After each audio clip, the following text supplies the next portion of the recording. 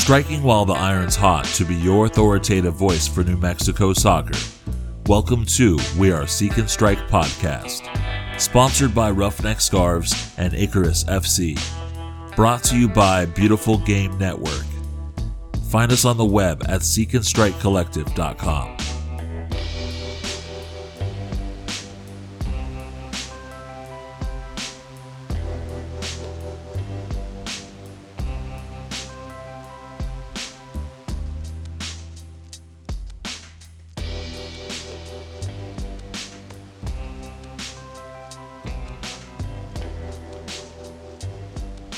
Welcome to We Are Seek and Strike podcast, a podcast for New Mexico soccer supporters by supporters, bringing you the latest end-to-end coverage on New Mexico United and New Mexico College women's soccer.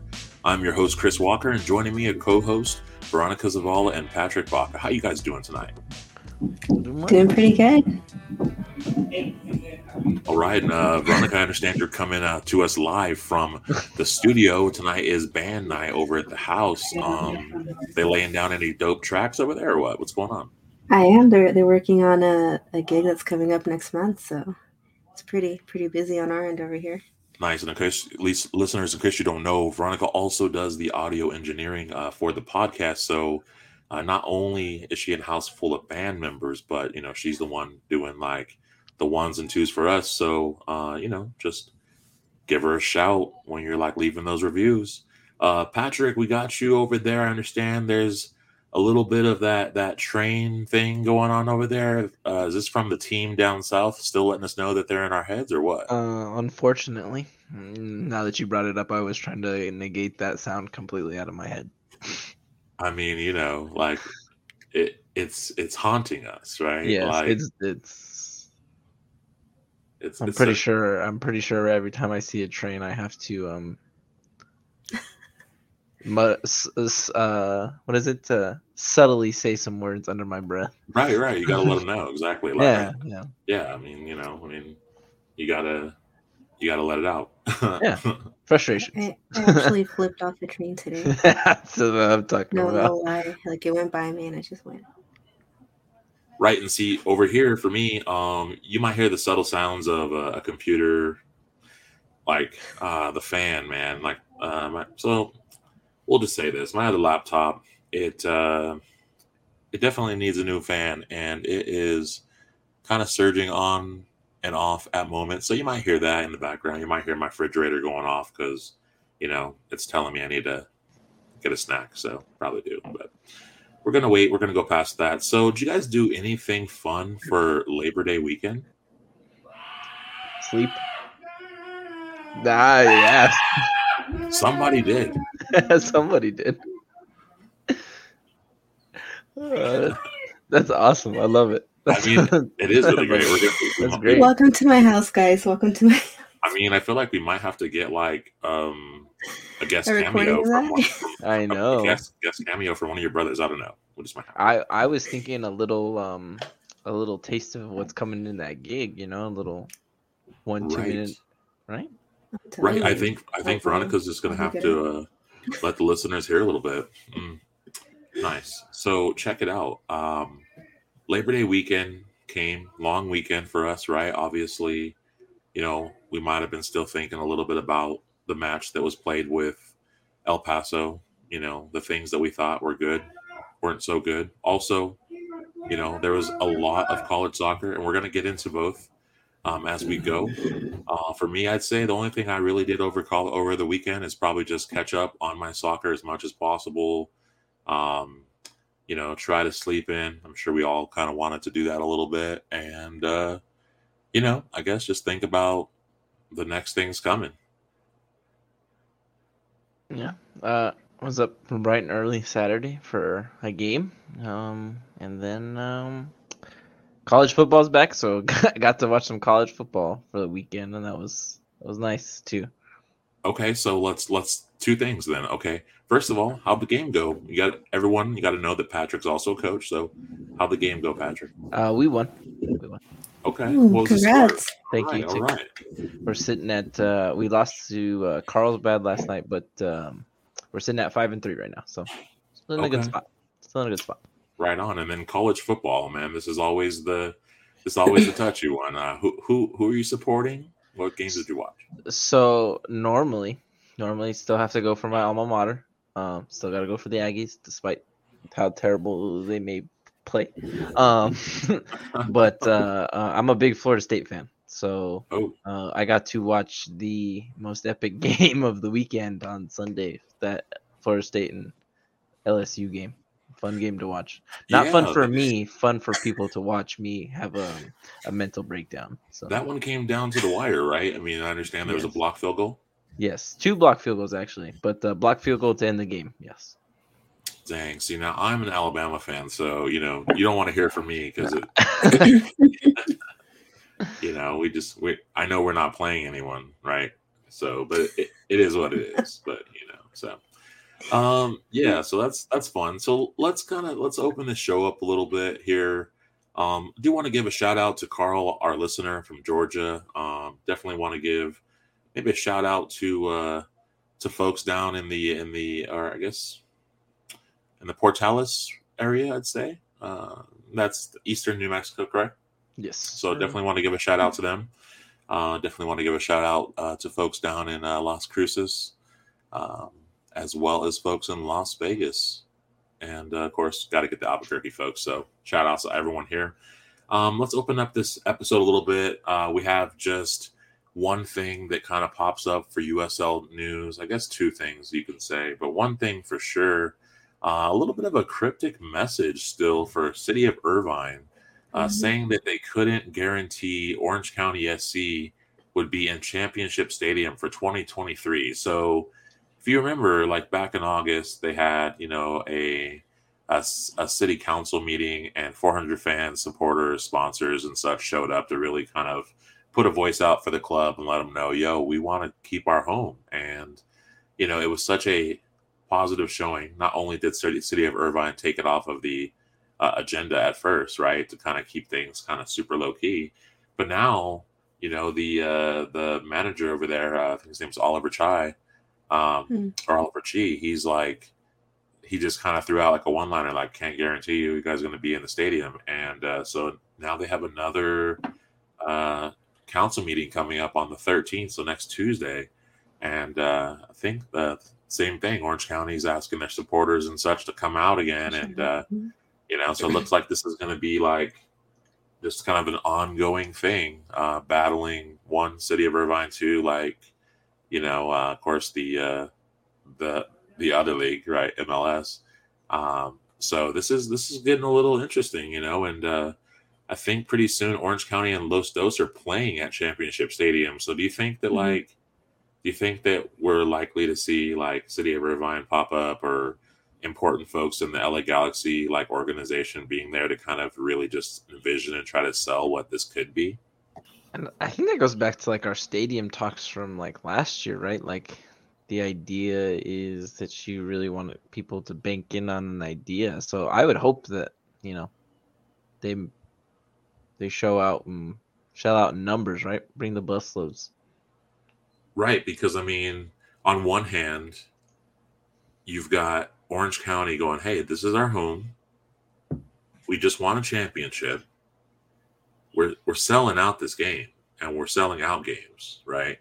Mm-hmm. And on the other hand, you got LA Galaxy's organization and AEG rolling up, being like, hey, let's pack this venue and let's show City of Irvine what it could be, right?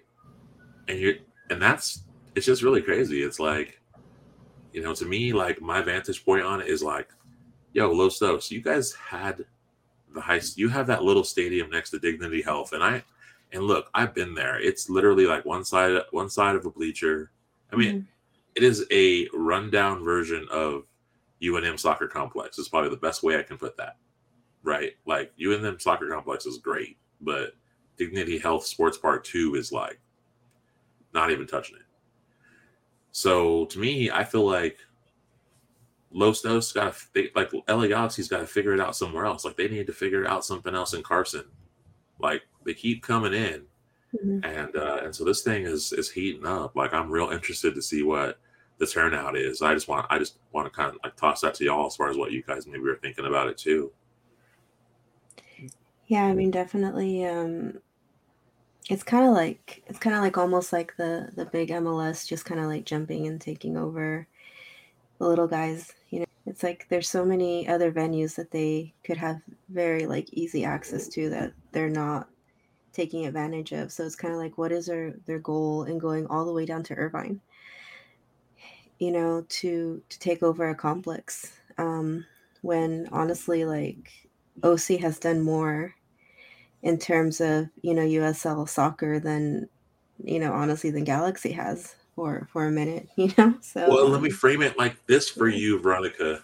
You go to that stadium to get the really good hot dogs they have. What if all of a sudden Los Dos is in that stadium and they're not selling hot dogs anymore?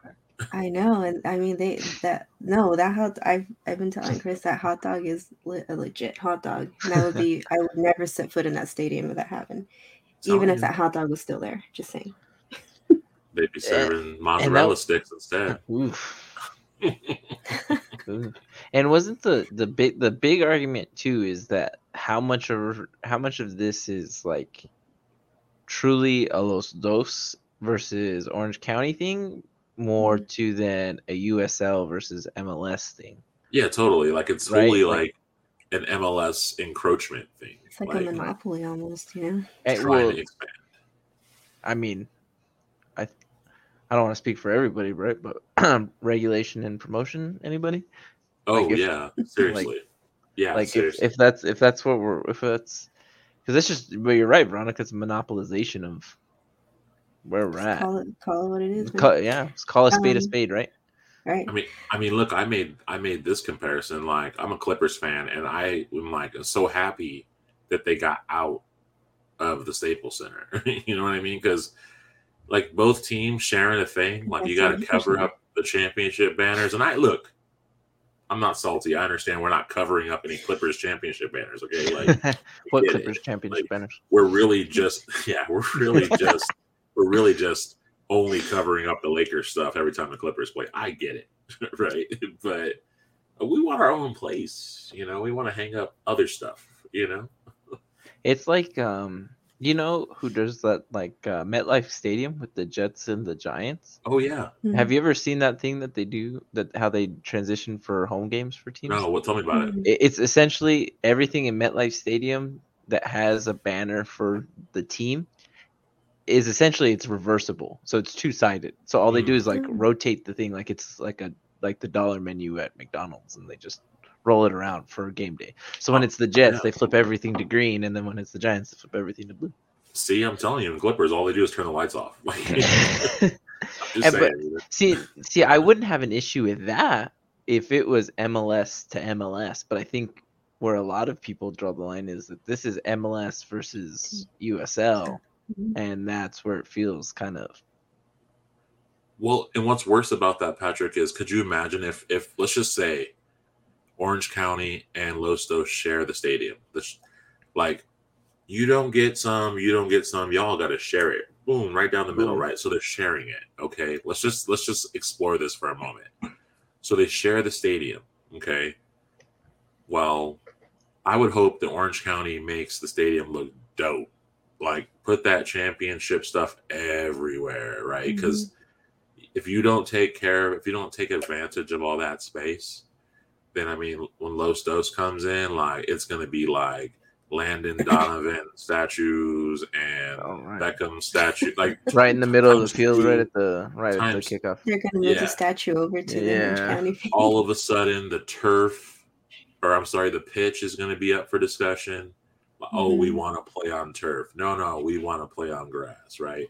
And they're going to wind up with some field like Oakland. Half turf, half grass. Right, where it's oh, no. It's going to be like Oakland's pitch. You know that one where it's like fruit by the striped gum where it's just like you get lost every 10 yards. I'm just saying, like, that's going to be a nightmare situation. Yeah, that'd be a nightmare situation. Like, I think the biggest issue that holds Orange County now too is kind of like we can also put that into play, right? Is how they're performing this year. Like, yeah, you won a championship last year, but you're bottom of the table this They're year, not doing Yeah, too it great doesn't this help. year. that doesn't help your fight either. Right. Mhm. Like, oh, what's your attendance this year? Oh, it sucks. Yeah, okay. Like, you know what I'm saying? Like, right Yeah, I mean, now, I get emails from Orange County all the time for like they'll literally knock tickets down to like $12 a ticket, and those are for like some pretty decent seats too. So I mean, but right, it's a and beautiful stadium though, and I mean, right, and don't miss the sentiment. The sentiment is mhm, like, man, I'm sorry that you're coming up against like what seems like the best way we can look at it is like, okay, your apartment complex is about to get bulldozed by someone putting a shopping mall up. Like, the sentiment is like, man, we hope that yeah, you guys get to keep your home out there in Orange County. Mm. And this mhm, obviously is important for us here in New Mexico to be looking at this because, yeah, it may not be another major team stopping us from having a stadium right now, but it might be like other things that vie for that, right? They're already talking about putting up a multi-level indoor karting and Mario Andretti go-karting here, which is cool, but like literally they're going to put it right next to Top Golf across the street from Main Event. And Main Event was the thing when it came in, but Main Event's about to be like, I don't know, like the next event, it's about to turn into um what Empty Warehouse is turning into in Halloween, the next Spirit Store. You know what I mean? Like it's just and so that stuff matters, right? I need to So start writing your puns down. he's a whole life pun in Those are itself. so good. life I'm just living this life, right? And so but I mean, it's important, but I just think that if we really walk down the road, if they split the stadium in half, it is just they better play each other still. I know Los Dos wants to go to MLS next or whatever the deal is. They're going to take these two teams out of the league, so that's even worse. There's no relationship, there's no affiliation with like Orange County and like Galaxy. I would hope, if anything, like if I were LAFC, I would like literally be like, "Hey, Orange County, want to be partners?" Like I would totally do that, just And it's because, just to spite someone. Ooh, it's so LAFC Orange crazy. County partnership. I mean, I know they got Vegas, but I mean, look, really, it should be Orange County if I mean, they're really thinking about it. right? That's what they should do. But If you're gonna hand out money, I suppose. right, exactly. If you're going to hand out money, and If you're gonna so hand out money, I mean, I should say, if you're Orange County and you're saying, well, yeah, I mean, if you're gonna give us the money so that we can be partners, then yeah, sure, I guess. But right, or give us some players, or like something along those lines. But to me, LAFC getting involved really would just have to be just a someone have to be like stupid just trying to get involved with it. You know what I mean? Like right. it just it is what it is. But I feel like there's a meme coming on. there probably is. There Like, probably is. I think, Uh, yeah, I think. You know what it is? Poor Adam Banks lives across the pond, and he would have been a duck. Just, so there it is. So hey, let's switch it up here a little bit. Let's jump into the Open Cup. We obviously waited to we knew we were going to record tonight, the same night as the Open Cup. Got to give a congrats to Orlando City SC getting a piece of hardware. That is obviously a very big accomplishment for them. so first, no, right? Their first trophy. Their first one. Yeah, their 1st Mhm. one. So that's huge. I mean, I'm not going to lie. Seeing Sacramento was in it. Look, they were in it for 70 minutes, and we're going to talk about our reactions, but they were in it for 70 minutes. And when the goals started coming in, I'm not going to lie, I literally thought about Minnesota United in New Mexico, and I was like, oh man, like just a tear kind of came down my eye, and I was like, I feel for you on goals 2 and 3, because those were like there was no coming back from goal 2, and 3 was like, come on, bro. Like, are we about to see 6 and 7? Like, what is going on right now? But just want to get y'all's initial reaction to the game. If y'all caught it, what you thought? I thought it was like they were like in this massive like tug of war. Like Sacktown definitely put up like this epic fight. Like they were both like had a couple of, goals that they were both trying to get in, and like that illusional, like, did that goal go in but it didn't go in, happened twice um in the first half, right? And it was the second half. No, it was the first half. And so it was kind of like it created a lot of excitement in the crowd because everybody was like, oh, and I was like, oh. And so I mean, it was definitely like a fun match to watch because they were just, neither team could like penetrate the opposition, until the second half. Yeah, well, and even then I was like, wow, it was a really good game. I thought it was a fantastic game, and then it just takes that one little mistake, right? And then the rest of USL Twitter comes crashing down into a fiery ball. The first goal went in, and I was like, I'm not gonna check Twitter. There's no way there's anything good being said right now.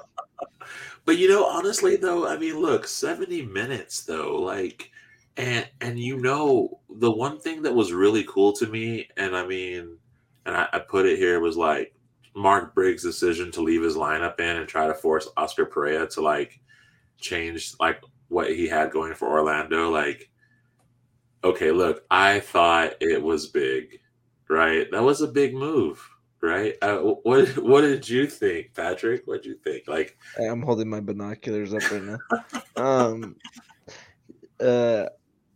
Yeah, big move and gutsy. I really liked the idea. Like, he was just like, yeah, like, we already know the memes, right? The spying and stuff and whatnot. That it was more of like, all right, I mean, if you know, then let's see what you're gonna do about it. And to battle for 70 minutes, good on him. Right? Yeah, I mean, like 70 minutes, and I'm thinking, okay, let's just explore the what ifs, right? Like, we've all watched the what ifs on Marvel, right? So let's check it out. What if Mark Briggs made substitutions earlier than Orlando? Would they have scored because they had fresh legs? Would it have taken away from what was his best 11? Like, I'm sure he went in there with like, this is the best 11, and I don't, maybe or maybe not, was there going to be someone coming off the bench to do something? I think one of those things is that's like one of those decisions, like, right, yeah, I'm gonna leave in my best 11, and I'm probably telling him, like, you might have to suck it up for 90 minutes because you guys are not that you don't trust any of those guys on the bench, but like you said, this is the 11 that's gonna win, and we need to just rally behind that idea. But if there's changes, I think there's changes at the midfield, and getting some fresh legs in, and when it comes in, I would have probably said maybe 60, 70 minutes in is when you're making that change. Okay. I feel like the way he was going was, he was like, okay, we're taking this lineup to 90. Because he fought. At the very worst, it was 1-1. But minimally, this was going 120 minutes. I was gonna say, I think he was prepping for 120 minutes. You guys, right. You guys might have to tough it for 120 minutes, not just 90.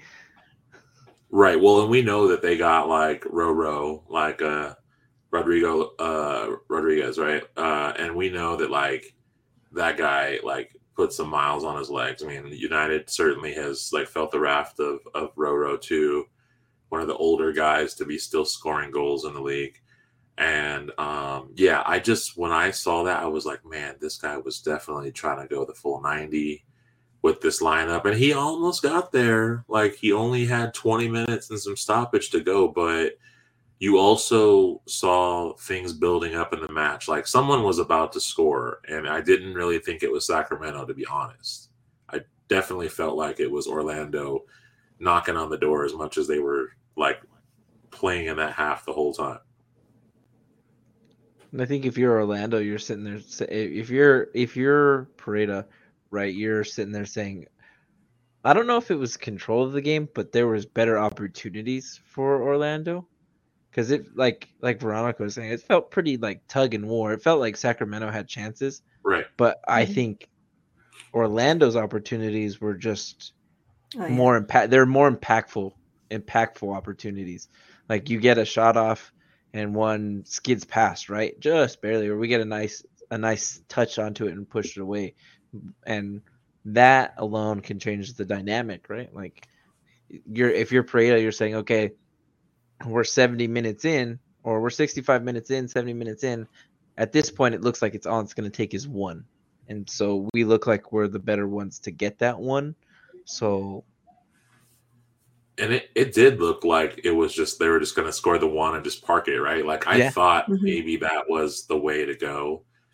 But they wanted to give their supporters goals. And I mean, look, I'm not going to lie. The first half of this one, I was like, this is a snooze fest. This is boring. Like, I'm actually going to have to probably not watch this, because that first half just reminds me of, and I'll just draw a parallel to my favorite teams. Like when I'm watching Alabama and they're kind of in a gridlock with like another team like Georgia, and it's like really like we're like tied too much. I'm like, oh man, this is not the way I envisioned the night to go, right? But like, you know, after half, and you know, they interviewed Perea and they were like, oh, what are you gonna do second half? He's like, oh, you'll just have to wait and see. And I was like, boom, bust out the binocs, because we definitely know Spygate is. You think you guys don't know, I know, but I know is what Pareto was saying. Right. And I was like, you know, and for the listeners, there was a few memes. If you're not on Twitter, oh man, I think I'll have to figure out. I'll probably have to also like clip them and share them to Instagram. I know I've been lagging on posting a couple of posts to Instagram. Don't worry, listeners, you're going to get them. But the memes that we'll just barely talk about here. There was an Austin Powers one, yes, right? Because he's the international spy. And, I loved that one. It was like the Orlando City crest as his head, and of course the Open Cup trophy like in his hands. And then there was another one which was like someone was just so clever and put like binoculars on the lion. The other one that cracked me up was it's just so subtle and so good. It was the Open Cup trophy, but instead of the handles, it was like security cameras like pointing out. Oh yeah, yeah. That, well, you know what's crazy about that is it seemed like whoever made that, like, 'cause I looked at it, I was like, man, is this like a Photoshop image? Like, how did they get this so fast? Because it literally was like the next day. So like, it makes you wonder, like, if someone like literally was like, let me go home. I just got all this construction paper from a project I didn't use it for, and just basically made their crest and had it like literally like so good, like, you know. Yeah, I just found that meme. That's hilarious. Yeah, you know, it's good. But you gotta love it, and I bet you there's probably so many more memes to come. Like, we'll have to see if we can reel in any more and make a nice little post from it. But I mean, here's the other thing too, right? Sacramento battling this MLS club like years after the investors like pulled out. Remember, because Sacramento was supposed to be an MLS club. I think they were supposed to go either 2 years ago, maybe. I think that was about the time. And I think it was pre-COVID. Right, pre-COVID, and they're supposed to go into the MLS. Of course, investors like popped out, and then they were stuck. But I mean, they were signing players of the caliber to get ready and everything like that. And so I'm thinking to myself, like, how good does it feel for a Sacramento organization to say, hey, look, you know, we can play at this level with this club. We are hanging in here. We've already beat these other clubs in the dust, and we should have been MLS. Like, do you think that the powers that be and the figureheads in the room go, you know, we could be MLS. We should be MLS. What do you guys think? Like, do you think that they would like try to spark the talks, or do you think that ship has sailed? I think that sparks the talks because it feels like there's like maybe 3 or 4 teams that sit in that limbo land of where promotion relegation should fit in, right? Like we're looking at like Lou City and maybe Tampa and even Sacramento. You know, we're looking at some of these teams that you're like, maybe these guys can compete. Like the team that always but you always think about FC Cincinnati, though. That's exactly. I was gonna say it always brings up FC Cincinnati, and I will take every time to rag on Cincinnati. Sorry to anybody that's from Cincinnati. I'm a big Pittsburgh fan, so hey man, love that Skyline chili. Yeah, you sure Cincinnati people? But like, look at what happened with Cincinnati when they entered the league. The first 2 years, bottom of the table, both years. Seriously, cracking barely into double-digit points, barely cracking into a goal differential of like -500. I don't know. Look at even Oakland coming into the USL. Like they were dope in NISA, and then all of a sudden they came in and like nothing, right? Like just, I mean, they came back and did something remarkably, but to your point. Teams coming in and like they just kind of just drop, Yeah. I'd like to see I would like to believe that if Sacramento was MLS, I'd like to believe that they would have gotten the right funding and they would be in the right spot. Maybe not, I'm not saying mid-table, but they would be in a position where better than that Cincinnati. Right. Yeah. I think they would have just looked better than Cincinnati. Yeah, I could imagine that. Did to when Cincinnati came into the league. I think Cincinnati's doing a lot better in the MLS now. I think they've settled in true fashion of being a middle of the pack team. Yeah. Right on. So then the last thing is Sacramento has managed to keep their 4th place position in the USL, right? And I say this because when United was doing the Open Cup, like it was clear at some point that we were trying to go far in the Open Cup, and then our USL League status standing in the tables was sliding. We weren't able to maintain both. I will maybe put an asterisk on this and say I also think part of Sacramento staying in 4th position, partly due to results, but I think also partly due to like results above and below them, right? If we're being honest, because I mean, Colorado was looking real good, and then they started losing matches.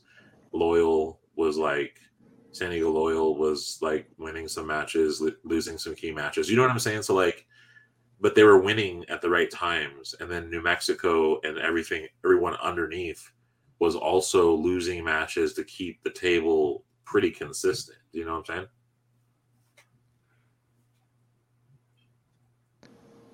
I think like, I don't know. I had to go back and look at their last couple of games because I hadn't looked at Sacramento's last couple of games. But I think to your point, like the ones that they lose, Monterey, Vegas, Lou City. Yeah. Maybe you probably shouldn't be losing to Monterey or Vegas, but I think it had more to do with earlier in the season. Really building that I don't want to say comfort, but building that comfort because if you are getting into the league, you can go across the pond and look at some of those teams that are we can look at domestic cups, right?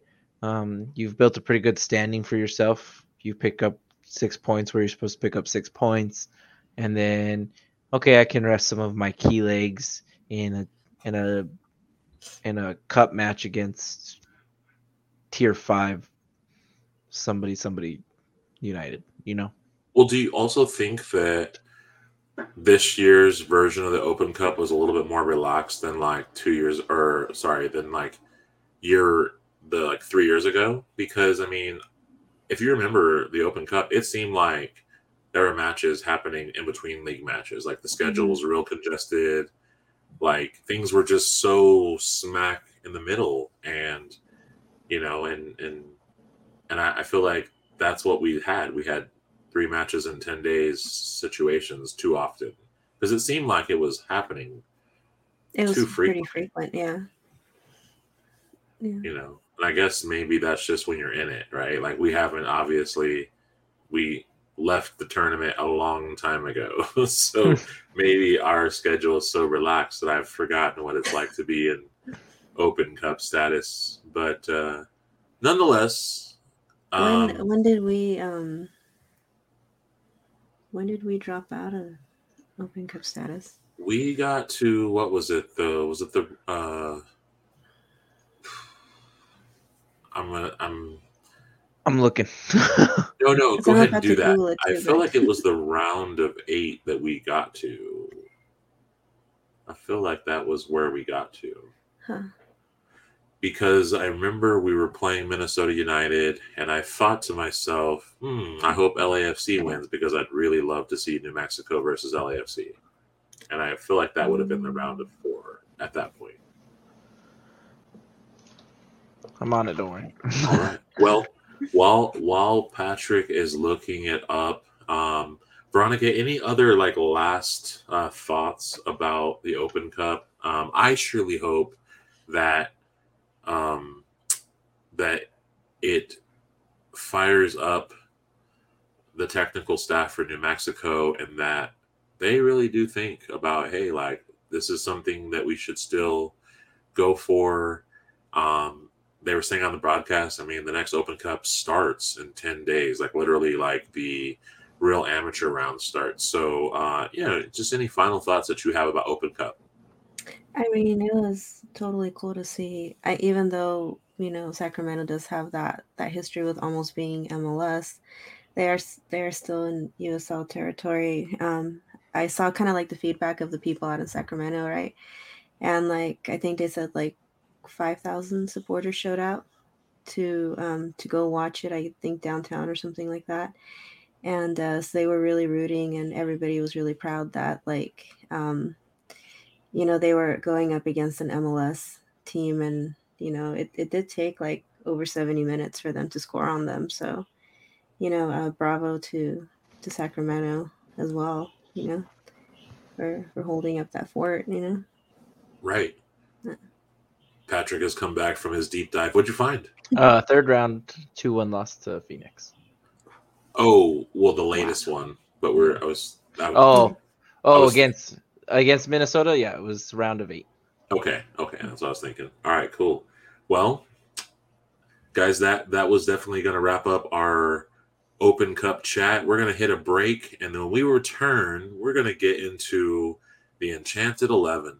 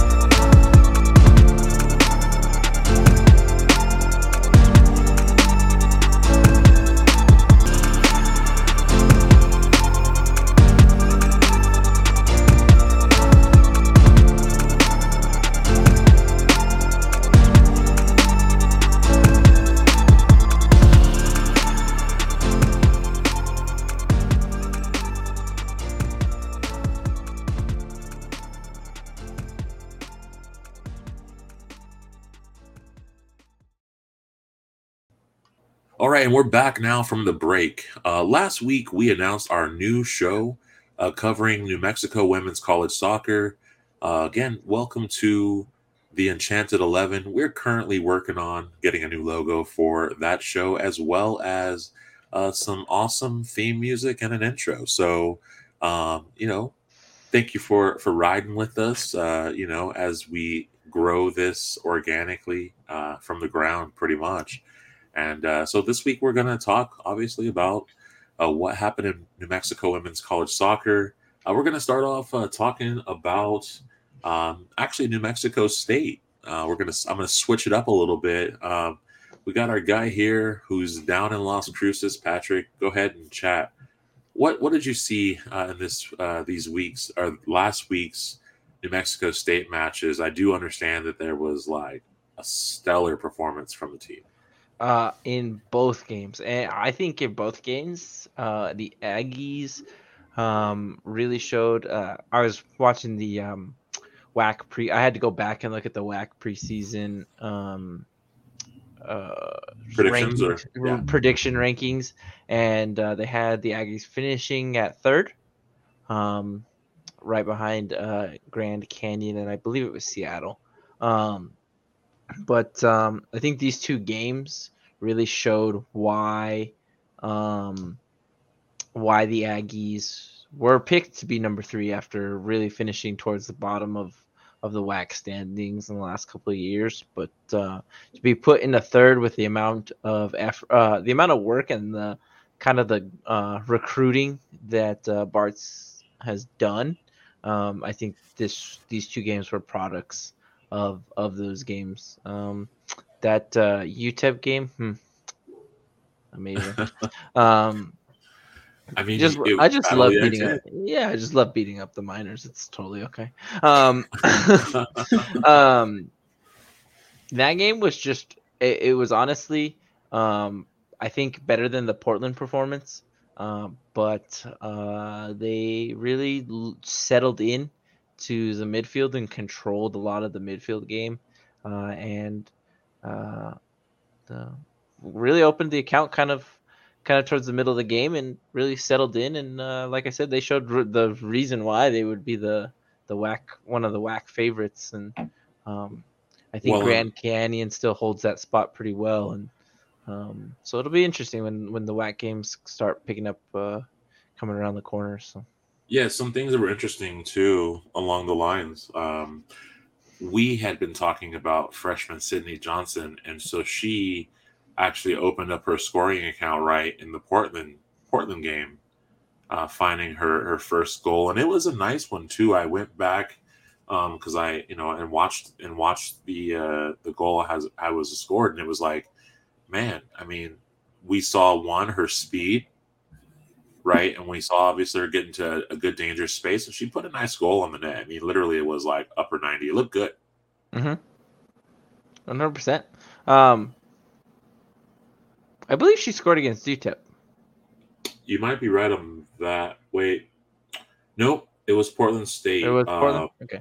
Yeah, but I mean, look, there were 6 goals scored between 2 games, so like certainly I could see, like, the other thing I was going to say too is like, it's like you're clearly knowing like who are the leaders on the team, right? Because you're looking and you're like, okay, Bianca Chacon scored again, and Loma McNeese scored again, right? And then of course you got players like I can't.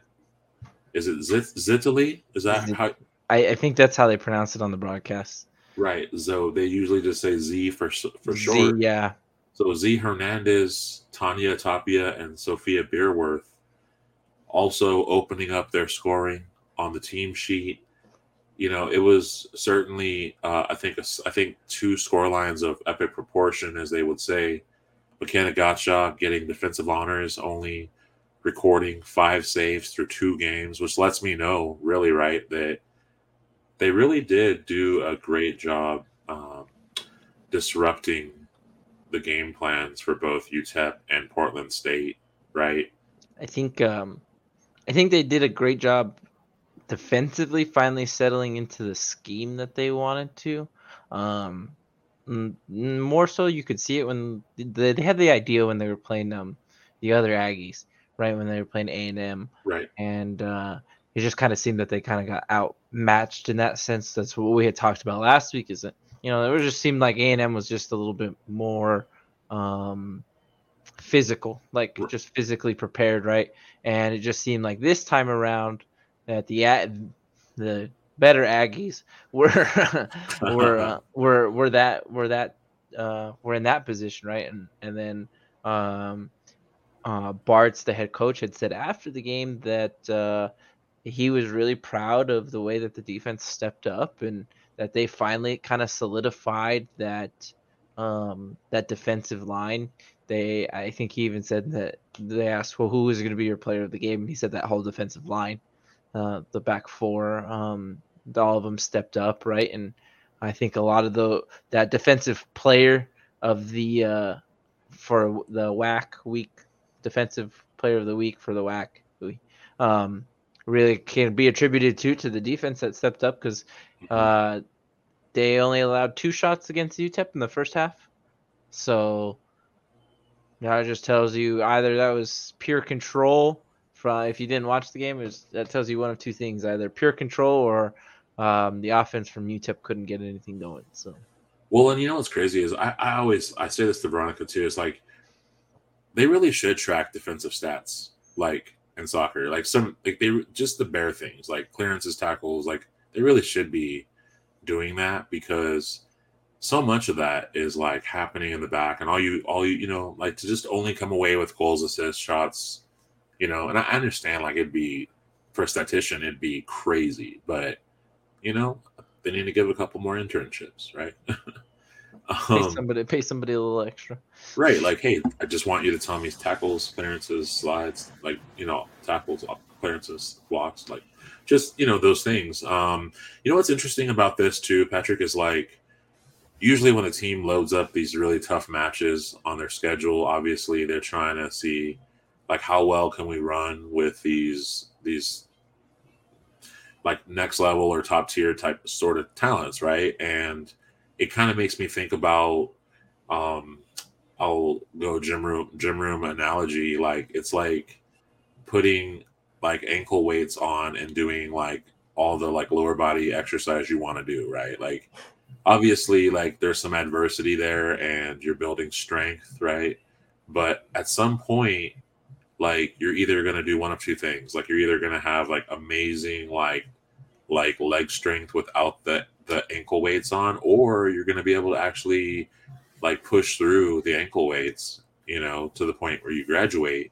And I feel like with the Aggies having these 2 3-0 wins on UTEP and Portland State, at least for what it looks like on paper, that maybe they're already finding their strength on these opponents before they really settle into like the rest of their schedule, if that makes any sense. Yeah, it makes plenty of sense because if you look at things from all kinds of sports perspectives, even at the high school level, right? Like you get these non-conference games, these non-district games, these non-division games, whatever you want to call them, right?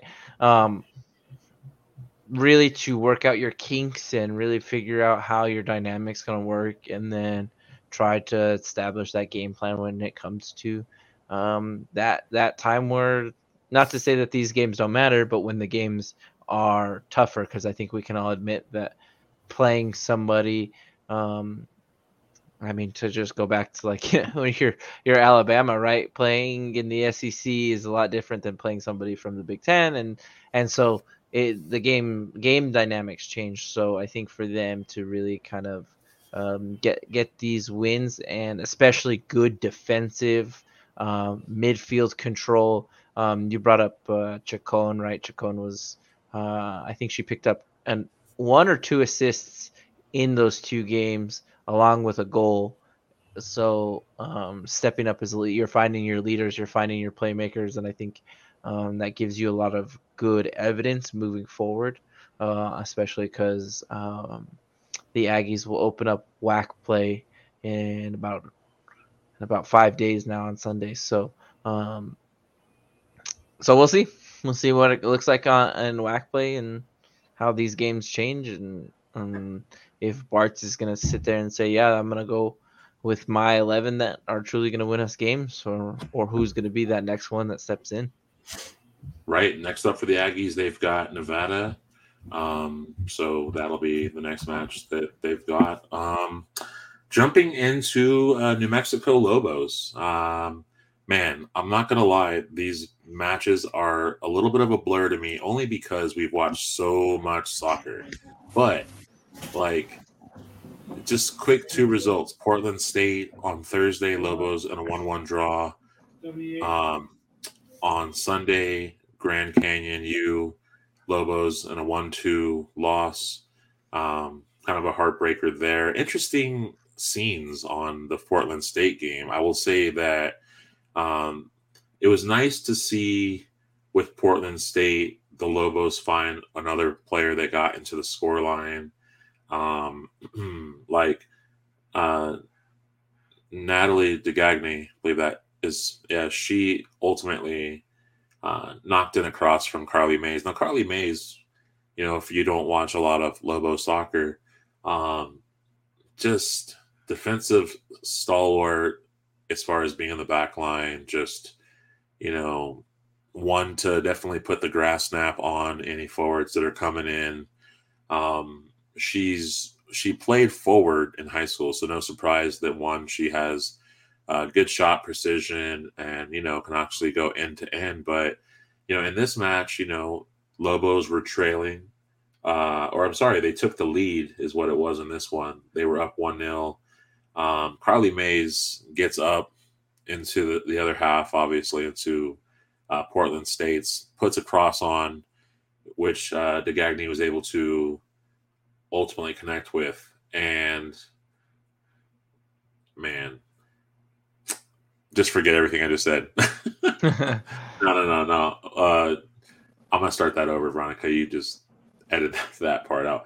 So, because I totally was reading my notes wrong. UNM took like a 1-0 lead in the 73rd minute. So, Lobos went 73 with Portland State. It was very much the game that I think Heather Dyke thought it would be as far as Portland State coming down. They were a tough opponent. We talked about this a little bit on the last podcast about Portland State. So the Lobos managed to get on the score line. Natalie Gagne knocks in across from Carly Mays on a corner kick, more or less. And the Lobos had this lead, and it was literally not one that lasted very long, as Portland was obviously knocking on the door. This was a match that went back and forth too, because Portland State definitely had their opportunities. But like a minute later, literally, Ellie Fraser of Portland State scored, and they were ultimately tied the game. So it was 1-1 at this point. The Lobos outshot the Vikings 18-9 in the game, and obviously, had a corner kick advantage of 7-1. This was kind of an improvement for the Lobos because they really were trying to stop conceding corner kicks, right? Giving their opponents prime real estate in their defensive third. And so you see that improvement with that 7-1 advantage. Now, obviously, the Lobos were trying to get it done and find that win. Really, the way this game wraps up, though, is in the final seconds, the Portland, I believe they had like a set kick or set piece, not too far out from the goal. They take it, and ultimately, it is just like a point where everyone's just kicking something, right? Everyone's kicking the ball. Everyone's trying to get that ball across the line. The clock has already expired. Like, it's on 000 for at least like 5 seconds. And at some point, the ball goes in, right? Lobos are, at this point, they've stopped fighting because they know the game's over. But Portland thinks they won. And for a minute, like, the refs were like giving them the dub too. They were like saying, oh, it's 2-1. They were putting their hands up for it, making the sign of the X.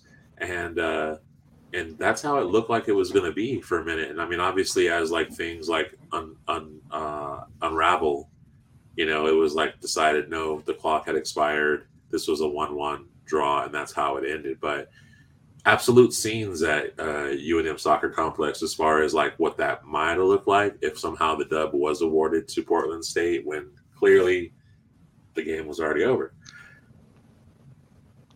I have a big quarrel with the okay, because it's very I'm you can correct me if I'm wrong, but I'm more than positive that it is like hockey. It doesn't matter if the ball is in the air; it has to have crossed the line completely by the time the clock hits 0. So right. Yeah, it exactly. It was just crazy. Is what it is. It was crazy. Yeah. It was really. I was like, oh, did they win or did they? Are we giving it to them? Because I was telling you earlier too. I remember talking about after the Portland result for the Aggies that I was like that I tweeted out Aggies greater than the Lobos because of the results. Because we were laughing and joking about these are the games because Portland goes to UNM first and then travels down south to go play the Aggies. So Right. Well, so Portland,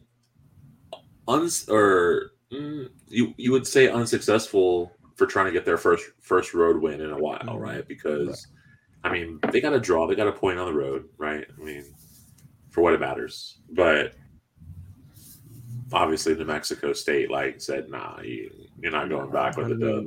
No. And that I wonder if that tells you, did you have two different game plans or did you have the same idea that you wanted to run against both New Mexico teams, or did you put more into the UNM game than you expected? Were you expecting to go into UNM and absolutely get shelled, and then come out fighting, right? We went 70, was it 73 minutes before 73 minutes, yeah. Something like that, before UNM scores, and then you're sitting there selling like, oh well, we're still in this game, so why not, right?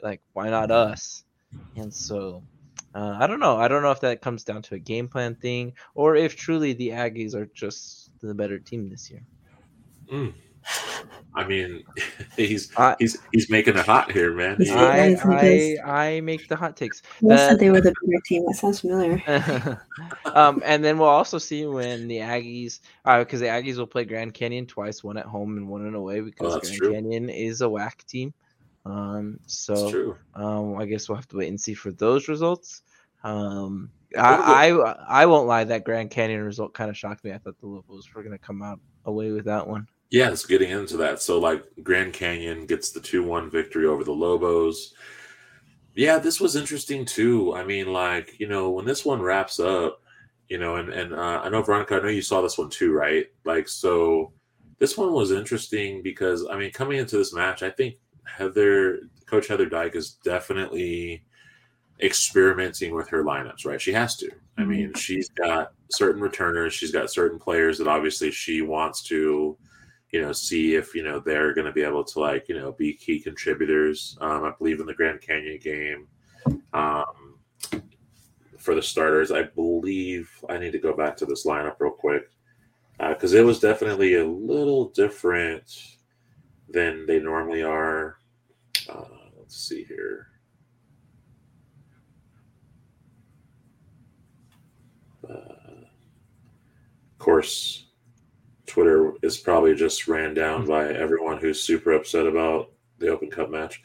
So going to the starting lineup that they put in for the Grand Canyon match, they had Jalen Hendren in. They've been definitely subbing. They've been switching her in and out of the lineup a little bit. But she was in. Leilani Baker was in. Paige Satterley. Of course, you had Natalie DeGagny. Sophia Roberts was in. Maya Isaias, Bryn Boyank, Zaria Katasigua was in, which was good to see her in because she hadn't been starting. So they definitely have her in the lineup. Jaden Edwards, of course, and then Carly Mays. And so that was what rounded out the lineup. And what's that?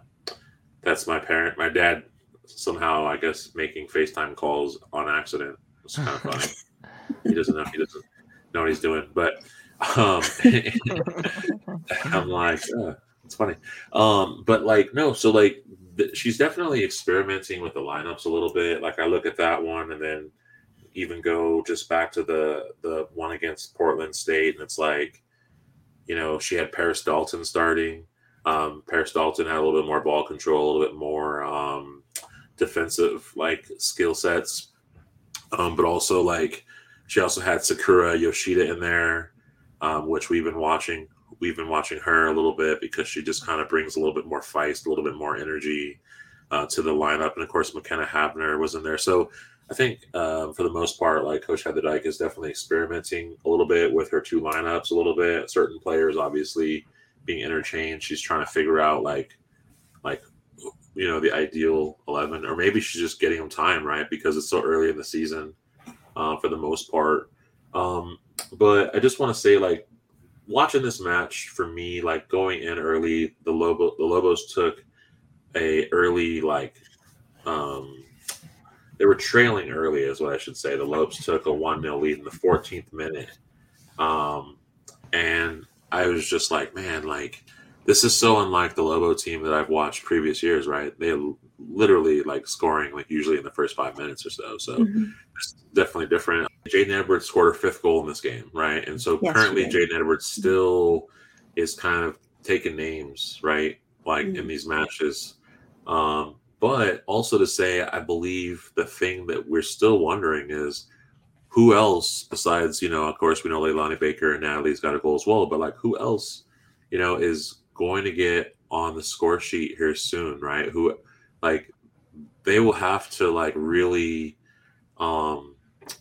develop out like other scorers or other contributors because currently, like I said, everything is just so based on what Jaden's done, and and they need more than that. I mean, Patrick, your thoughts about the Lobos still trying to find their identity early in these games? What are you thinking? I think you put it into the best words is that you are really just trying to find out what's going to work for you when you get to Mountain West, right? When you get to these games that are going to be a little bit tougher, a little bit stronger, and really finding out who's going to put more goals. Like, are you really going to rely on Leilani Baker to score 75-80% of your goals during the Mountain West, or is it going to be somebody else that kind of needs to step up? And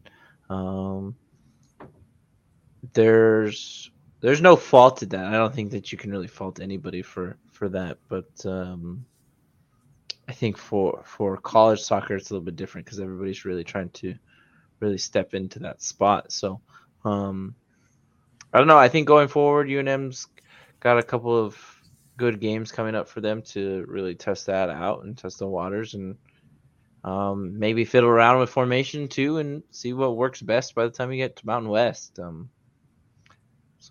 Yeah, and then interesting thing, this match seemed kind of like Jekyll and Hyde a little bit because I mean Lobos were out shooting the Vikings 18-9, but then in this game, like they were being outshot 18-10, right? So, and the corner kick advantage went to the Lobos like 9-4. So it was almost like what they had done in the Portland game coming out, really wanting to control that game and for the most part kind of having it won, right?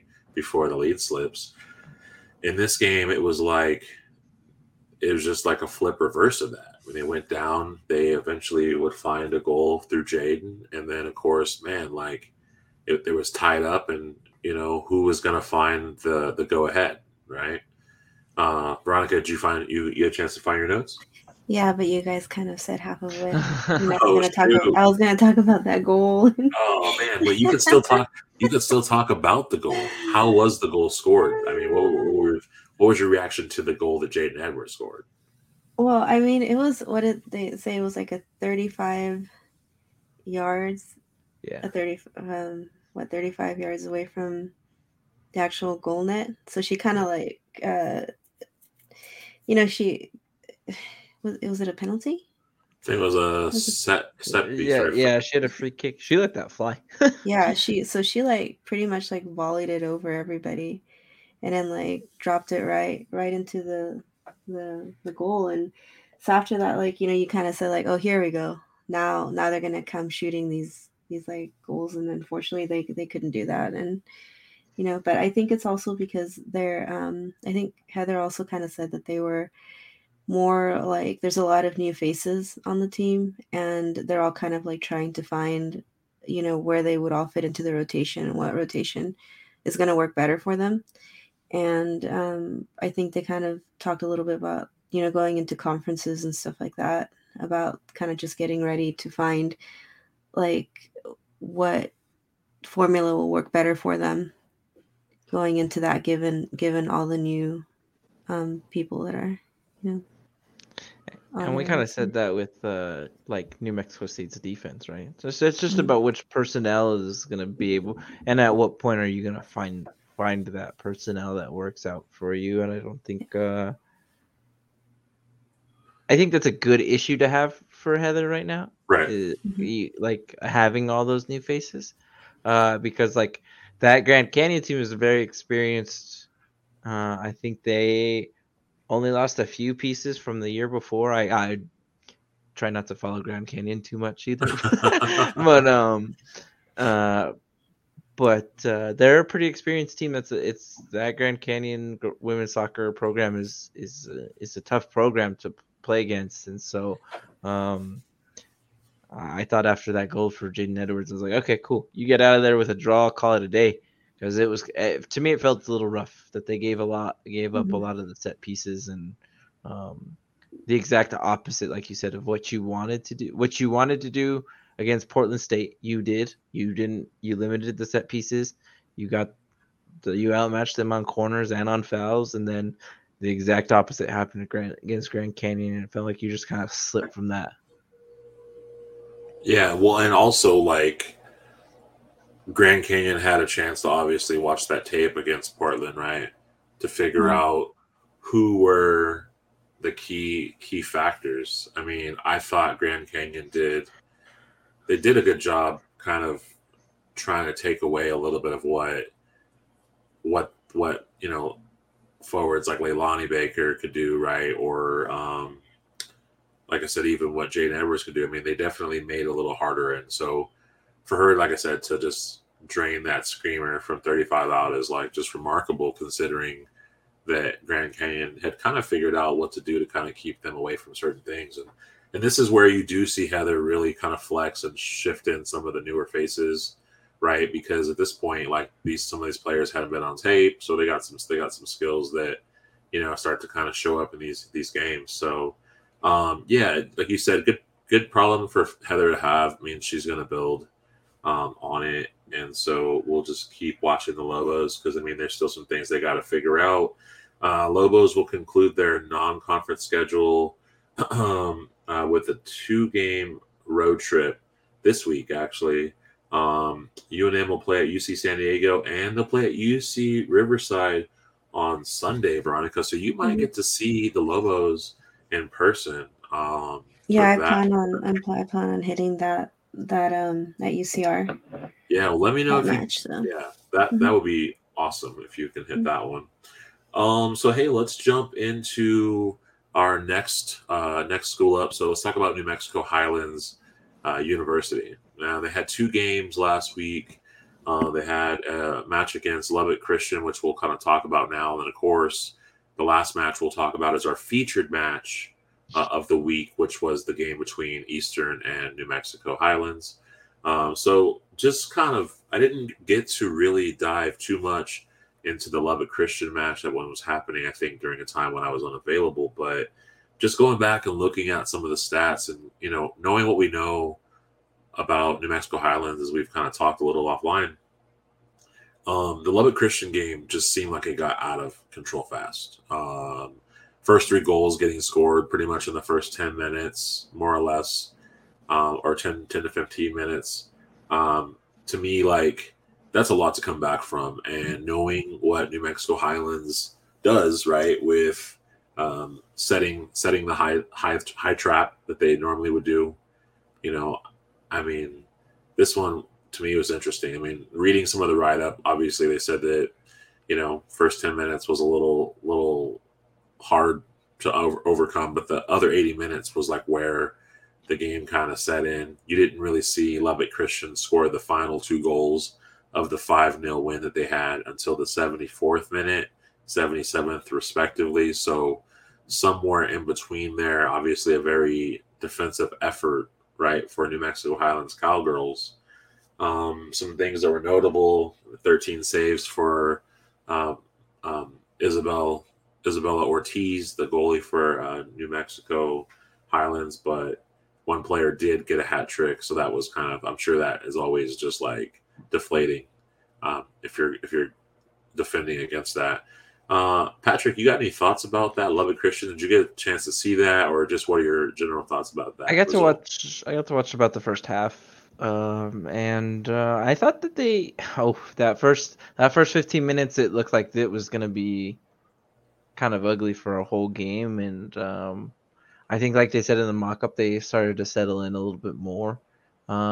They still played the high line, but I think that they figured out that I think the thing that kind of truly messed them up, I don't know if they weren't prepared for Lubbock's speed because they got some quick off the ball runs is what really kind of hurt them a little bit. So I think they got kind of used to that as they got into the middle of the game. But I think like Lubbock still controlled that point of the midfield, and it didn't seem like Highlands could get anything attacking going again, just like how we saw in the other two games. And it's hard when you can't get things done like that. Right. So, so then Highlands bounces back, right? We anticipated this game on the last episode. Eastern New Mexico comes to town. This one was actually very entertaining to watch, I have to say. Of course, the result we know, Eastern New Mexico wins 2-0, but that two goals did not come as easy. Maybe I shouldn't say as easy, but as fast or as what how would you frame that? Like, just to me, it just seemed like those 2 goals didn't come as easy as maybe. They really had to work for them. I don't know if it also didn't seem like Eastern had prepared to play against the high line because you could tell they weren't getting called offsides a ton, but you could tell that their runners were having to recheck runs because they were just kind of in a bad spot. I mean, we got to give a shout out and probably like some kudos to Highlands, because man, they set that offside trap so high. Like literally every time Eastern New Mexico came through, boom, offside, boom, offside. Like so many opportunities earlier on were thwarted by the fact that Highlands literally had this trap in effect. And I honestly don't think that Eastern planned for it. Like which is weird to me because if you go watch the last 3, right? Even just against Lubbock, you look at these games where they're setting a high line and trying to play that trap, based on whatever the idea is on that. But it just seemed like Eastern was like, okay, we saw the results from those other games. We're gonna get ourselves something here, and then Highlands put this. We both said this offline, right? Is that this was the best game that Highlands has played so far, and I think they really need to take a note and double check this film and say, okay, this is what we did right, and really focus on what they did right this time and not what they did wrong. Right. Yeah, they definitely got to study like the fact and not the counterfeit, because like the reality is they did well against Eastern, and we've been talking about Eastern, right? Like Eastern is very physical. They have players that can cover like wide angles of the pitch. They just got fight in them, right? And I did at times think that the teams were maybe slightly equal, with maybe a little bit going to Eastern just because of the results. But I mean, honestly, like what did Eastern have to do to get on the board? They had to literally huff it, claw it out. And I'm gonna slightly disagree with you. I think Highlands had a good. I think they had the advantage for a good majority of the game. They outshot. So? Yeah, they outshot. I think Eastern had the better opportunities to score, but I think Highlands had the more opportunities, and I think it was more on who was going to capitalize. It was going to be of who's going to score first, and whoever scores first is probably gonna walk away with this win. But I thought Highlands did a good job in the midfield. and compared to what they had been doing, and I think they really got the game plan down for Eastern, and they outshot them. I think it was like 10-4 at one point. Yeah, it was in the first half, and they had half of those shots were on target, and so just at some point you tell your players like, hey, we're out shooting them. You just keep putting your foot through the ball, and at one point one of these is going to go through, and we're going to high five and clap and celebrate it. I think the thing that made the difference too, and I mean, I definitely validate your point. Like, Cowgirls took more shots, but they were definitely shooting from outside the box. I think that's what made a little bit of the difference, because Eastern was getting inside the box only because there was a lot of crosses, if you will, being sent out up front, right? So then it was just about a speed race.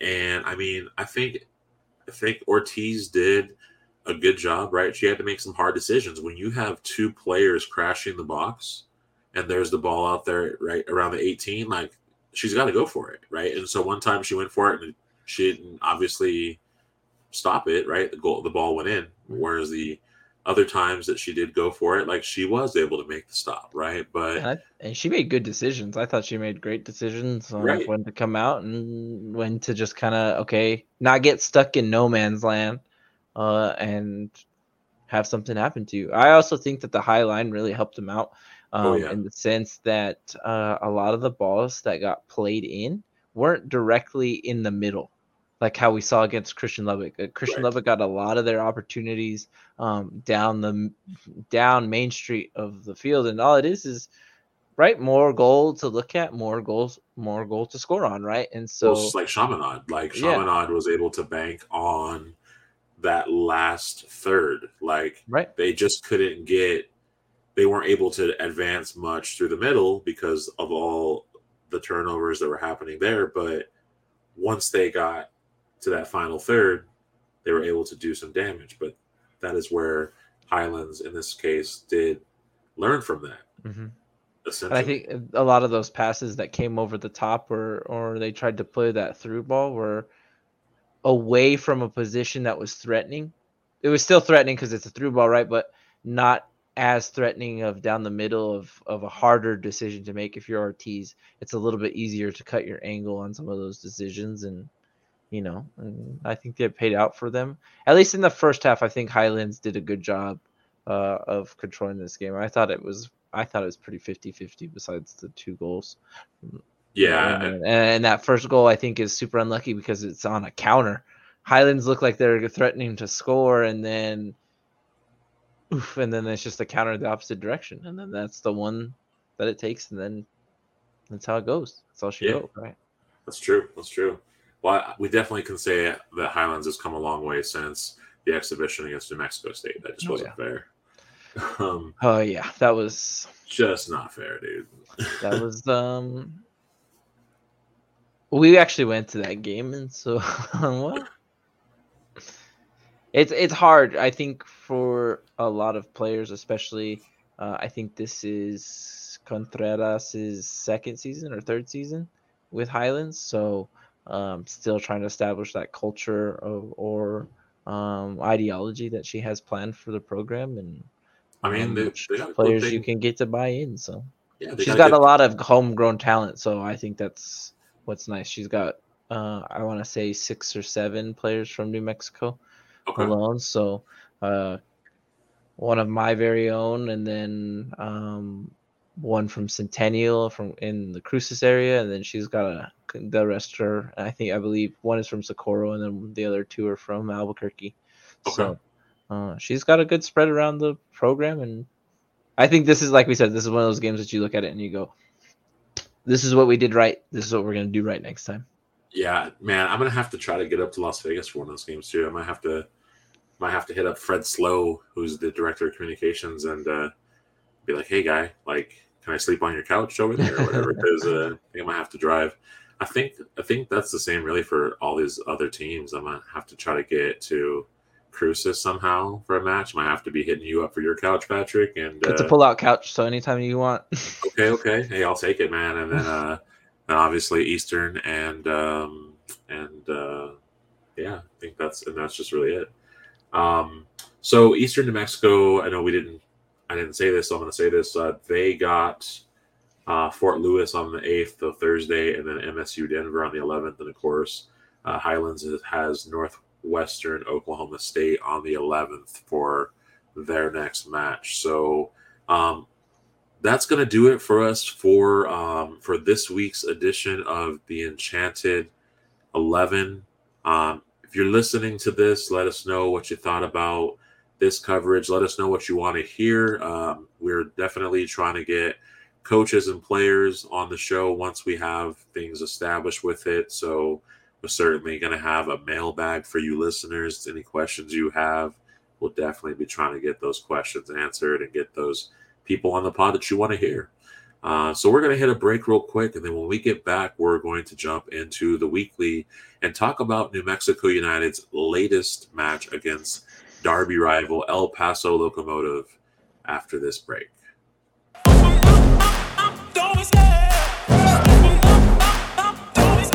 I love the chase and the hunt, and I set the pace when I'm running. I always take what I want and I always give it 100. Don't need a bank, no I'm funded. Play the game like it's nothing. I'm always thankful for something. Don't take for granted, stay humble. Now wake up! It's time to look at the enemy. Look in the mirror if he is no friend to me. It's not working out, maybe it's the chemistry. It's time to break up so I can make a better me. Better believe in your mind, cause it's everything. You can mold, shape, find almost anything. All it takes is some time and some clarity to find your identity. It's mind over everything.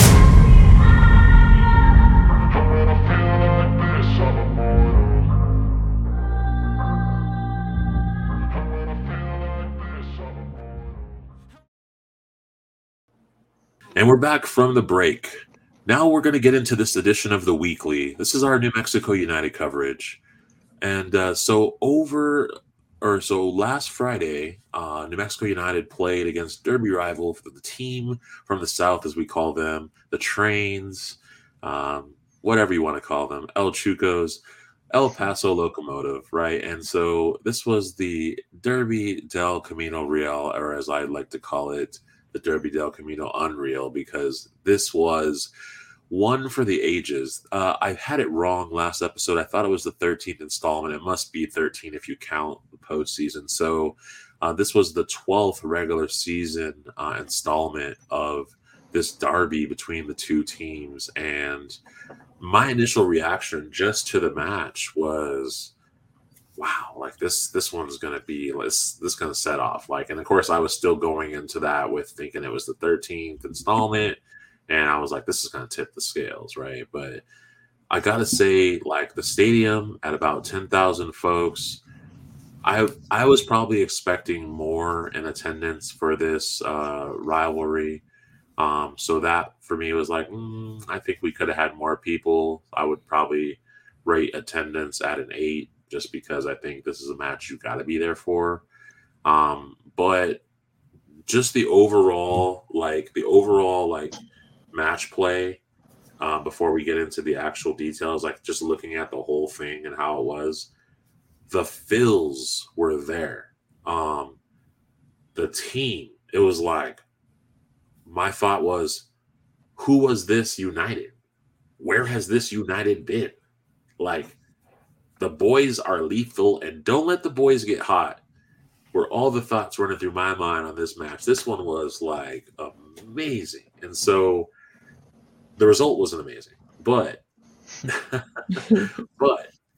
I gotta say, this one definitely, I would rate this match like 10 out of 10, just because I felt like we came with something in this match, and that made it all the better considering previous matches against good teams, and I didn't feel like we brought our best. So that's where my initial thoughts are. What were your initial thoughts watching the match from where you were watching it from?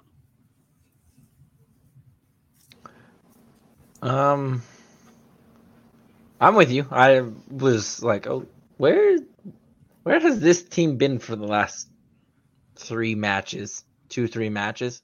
Like, if this team comes out against Colorado, that's we win that game. Like I just that's what I felt like. I still think that we should have won this game, but the result is what it is, and this needs to be the mindset going forward for the last 5 or 6, that you need to make sure that you're picking up results, and that tenacity and that mindset needs to be going into RGV and then into Loyal, right? Like you need to take that mindset, or we'll see. Yeah, I'm gonna say, like, I agree. Like when they just played like what was that season 2020? Was that one season where they were just kind of like always coming out on, it reminded me of that. It kind of took me back to those times, the Kings of Chaos times. Kings of Chaos times, yeah. So obviously not the outcome that we wanted, but they were so on it that it was just I didn't see that we were not going to take this one. Yeah, this one, like, it was just one for the ages. So, like, breaking into our coverage a little bit, I just want to kind of put some numbers out for us. As I did a rewatch, I started to kind of really look at these numbers and how I thought that they played a part in the story. So, I mean, obviously through that night, through that match result, we played 28 games. Okay, we have a record of 11-8, 11-8-9, 8 draws. We've won 39% of our games, but don't get it twisted. We also got points from the draws too.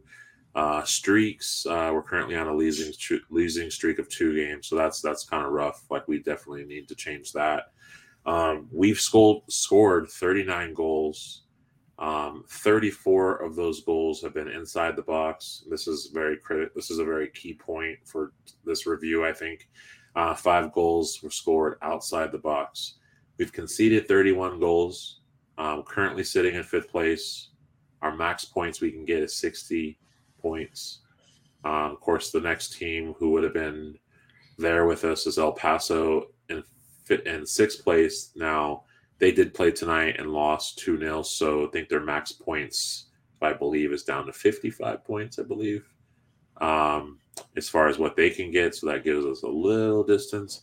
Not to mention we have 2 games in hand to El Paso. So we might be slightly a little bit safe if we can do what we need to do. Playoffs, currently we're still in control of our destiny, which is great. So I want to like break in on this match review, right? Let's talk about the good, right? And before we can do that, let's do that. So I kind of started it off, right? I said, like, this was like a different United. Some things I think, and we can discuss these things as maybe you also felt, or other things you want to bring to the table. This United, very high energy. Very high energy, lots of chances created. First 20 minutes of match play was unreal. Like, probably like more than any other matches we have seen. And the top 4, Moreno, Wehan, Frater, and Preston. I mean, God, they brought it. They were lethal. So let's kind of jump in a little bit. Let's talk about the good. What things did you like along those lines? Maybe some things I didn't mention and want to bring up.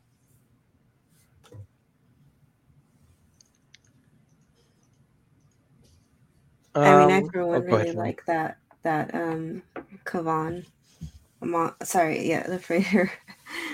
The Frater Armando, like that little team right there. That they did score on us first, and that was a little heartbreaking.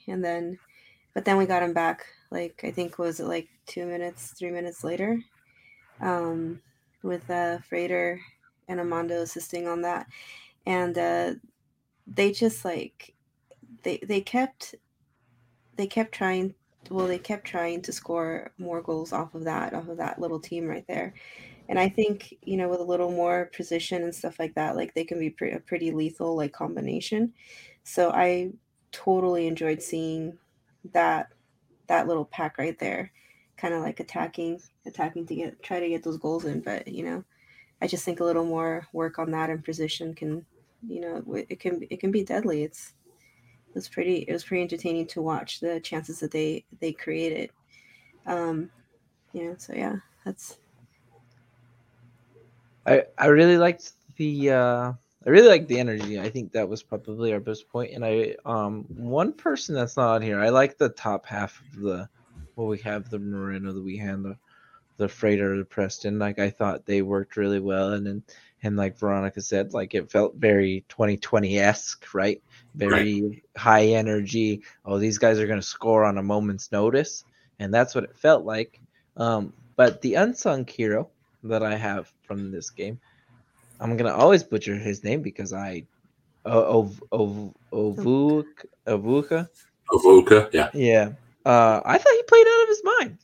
I thought he had a fantastic game, and it's one of those stats, like you were saying, Chris, that like we didn't take.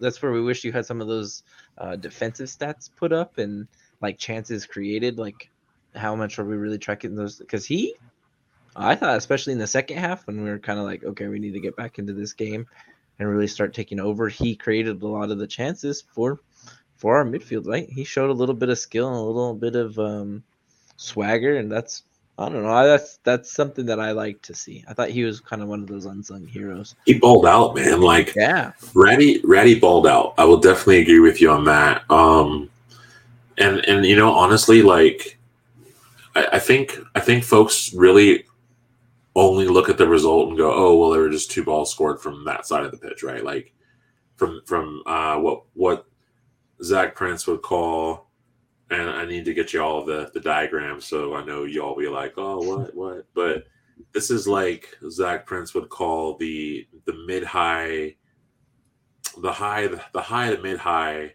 So if you will, it's like basically the wide channel on the right side, right? It's the wide channel and also the lane that's like literally like right outside the 6-yard box. So like if you imagine like the pitch in fifths going vertically, essentially like the 2 lanes that were hit the most were like the half space and like the wide channel. And this was in the last half of the pitch, right? So obviously just outside the 18, that's where the area was that things were happening. And so saying that, folks were only focused on, okay, well, Solignac or Zacharias was, they created a square ball, or in Solignac's situation, he just got the ball on like a half volley, right? And just teed it up for himself. But it's like, where he was on the pitch and what was happening are so different. And when I watched it on the rewatch, like the good part about, so in this section of like the good, as far as Ratty's concerned, one, we needed some shots from outside the box. Like the thing that we'll get into in the bad is the offside traps, right? And how well El Paso executed it. But we needed some shots from outside the box. We don't take enough. Look, I read the stat earlier, right before we started this, right? Like 34 goals scored inside the box, 5 scored from outside the box. That is a big difference in like shot selection. Like there aren't enough guys on the team just letting it fly from outside the box. And that is why sometimes I think the United game feels so like one-dimensional, because we're always trying to get that extra pass that, Patrick, you've talked about on previous episodes. Like dudes are trying to square up or trying to, like they get the ball like on the corner of like the 18 or inside, like just outside the 6. They feel like they gotta like, boom, dribble over to get the center so they have max view. And it's like, dude, like just shoot. Yeah, like you are taking too much time.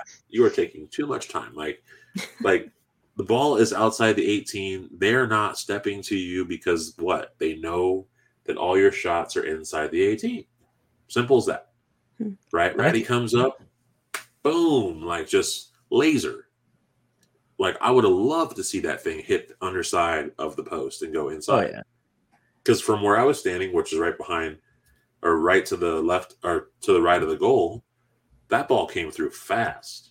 And it had some lift on it. Like if he just had a little bit of like top spin or something, like, you know, like that thing would have went in. And a lot of the balls for that matter, for that point, were that. The good thing, Kalen Ryden returned the golden helmet, right? Like Kalen, I mean, with all respect, like when he first came to the team, he was what we all knew, the brick shit house, right? He was the golden helmet.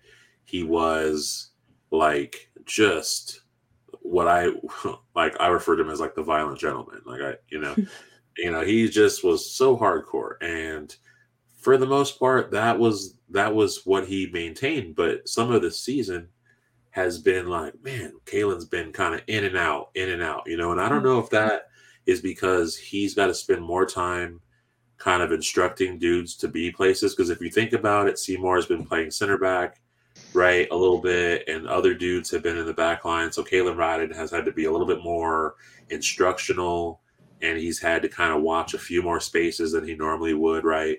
And so he hasn't been able to really ball out. But Kalen Ryden balled out on this match. Like he came in like he was about to like dunk like above the rim on that header that he tried to get. And so I'm just saying like that was a good thing to see Ryden return, right? To bring this energy back up, right? Like you said, Ratty letting him loose from out far. That was great. Let's talk about this. Amando Moreno comes back from being out forever, right? We've seen him gain a little bit more time each time he played. How good did Amando Moreno look in this match, guys? For me, he looked good. Not great. Not what we're used to, but good. I think he's right in that spot. I think everybody kind of wishes that he would have been, because it doesn't seem like he's still fully 100%, but high 90s, mid 90s, still ready to play. But you know that 5% difference in your body and how you feel and how you play is a big difference. So he looked hungry though, right? He looked like I think they all I would say that all of the United crew said, all right, like we were saying last week, is that this isn't a panic situation, but this is El Paso, and we need to ball out. And so I thought everybody for the most part really balled out and had played a great game. It's just sometimes soccer's stupid, and and that's why they call it the beautiful game, right? Like, right, yeah. I mean, I was reading somewhere that it takes about a year to a year and a half to recover from an AC injury, and he hasn't been gone a year, not even a year, I don't think, right? Like, what, 10 months? Yeah, I think it was I think mentally he's ready and he's hungry, but I think that physically he's going to need, just a little bit more time to get back to what we're used to seeing of him. Yeah, I think you can put that in there. Is that sometimes those, like we look at those like at the like in the NFL when you have a knee injury, right? It's sometimes you're scared to get hit, right? And so sometimes that plays a role, but like you said, Chris, I think he was hungry and he wanted some. You could even tell that he was into that game, and I think that was the emotional kind of leadership that he brings in there. Because let's be honest, the dude's a firecracker, right? And dude flew in with like some sliding scissors trying to keep a ball in pitch. Like, yeah, I don't think he was afraid of injury too much. I think he was like, we gotta get one. Because that's what the game felt like entirely. That as soon as United scored, and I think we all felt that is, when is United going to score? And then after they score the one, how many more are they going to score after that? Right, and so let's shift into the bad, right? So United have 3 offsides calls in 20 minutes, and 2 of them obviously were goal-scoring opportunities right off the bat. And this is where the tone was set, like, whoa, the boys are back, right? Because, I mean, like I said, from inside the stadium, it was like man, like Amanda Moreno right off the bat, Weehan off the bat with the goal scoring opportunity, and then Moreno, and then it was like, and then you kind of knew a little bit, right? And I will say, like, initially I didn't think about it, but on the rewatch is where I caught it, and I was like, oh, they're putting the offside trap on, and why? Because United scores in the box, and they were clever because where did the trap happen? It happened right outside the 6 every single time. It was literally like right outside the 6 every single time, and that's where they shorten the field. That's where they shorten the pitch on us, right? Because they're like, well, trap's on, so I don't know how you're going to get across this way. But let's talk about the difference maker. Frater's goal at 22 was the difference maker with the offside trap on. Why? Because they stayed onside, right? Moreno dumped it off, but they stayed onside. And then Frater had it, and Frater was heavily covered by Fox, Andrew Fox. And right, he was like literally holding onto him. And Frater just said, all right, box me out as much as you want. And then he just, boom, fired a left hook, right, into like a very hard part of the goal. And if you think about it, firing that, like he turned around and kicked that, like with his left. And it went the far angle of the goal and managed to hit the post and roll in. Like that was like a very difficult shot probably to be making. It's a very hard angle to hit from, but that was one of the ones, right, where we're looking at like we should have scored earlier, right? If we score earlier, that one's probably a nail in a coffin. If he scores that one after we've already scored one, that's a nail in the coffin, like. Right, yeah, and so that's the crazy thing, and I was trying to think about this. I was like, well, we got that many offside calls. Like, how much of this is on United to be like, okay, like, look, like to recognize that, okay, they know we score. Like, did Zach think about this? Like, where are all our goals inside the box? Like, so this offside trap is on. Hey, we need to change up our selection, take some shots from outside. Like, I mean, clearly, like the United of old has always taken high percentage shots. They've always passed it around 4 times. They've always made sure they've had the most net available before they've taken shots. But I mean, like this thing kind of cost them in this situation because, they couldn't get inside the box. And of course, they're not one that takes shots from the outside, except for Ratty, who let a few fly, and I think that made the difference. And,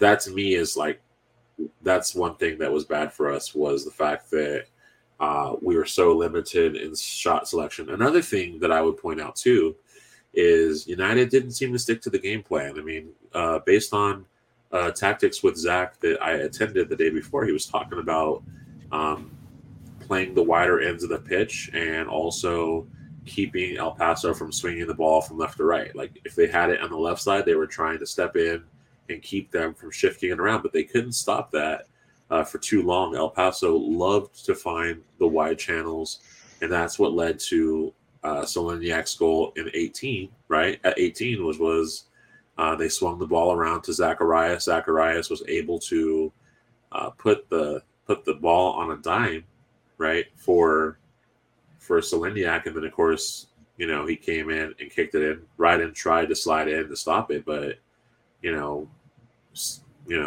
like woe is me. But like, I mean, who do you put that goal on? Because I mean, the opinions of the nation are like, oh, well, that goal came in on Ratty. That was Ratty's bad. Like, and I'm like, and I looked at that twice, and I was like, well, okay, look, I understand that Ratty should have marked Zacharias, and he lost him a little bit, and Zacharias got in and sent the square ball over. But I mean, clearly Ryden didn't have his guy, and his guy was clearly in a position to make the kick. So I mean, like I said, like that was just my thought. I was like, I think that one was kind of on Ryden. I wouldn't put that on Ratty personally. But what are your thoughts? Hey, if you're asking me, I think that's an everybody problem. That one's an everybody in the back line problem. Okay. Because to me, that's a shift. Right. And if you're not shifting or recognizing that like if that's already in the game plan, and we should know that's already like Zach already said that was in the game plan. Don't let them move the ball from one side to the other. So naturally, that should be a shift. That should be a shift. Like let's move and let's go mark how we're supposed to shift. And so that's everybody not shifting to me. Okay, so then along those lines, then let's take that to the 70. 70, Soleniak gets his second goal. Mm-hmm. This one was interesting because El Paso had broken loose, right? The prisoner had escaped the jail, we'll say, right? And essentially, they had the pitch was theirs to play with. There were wide spaces.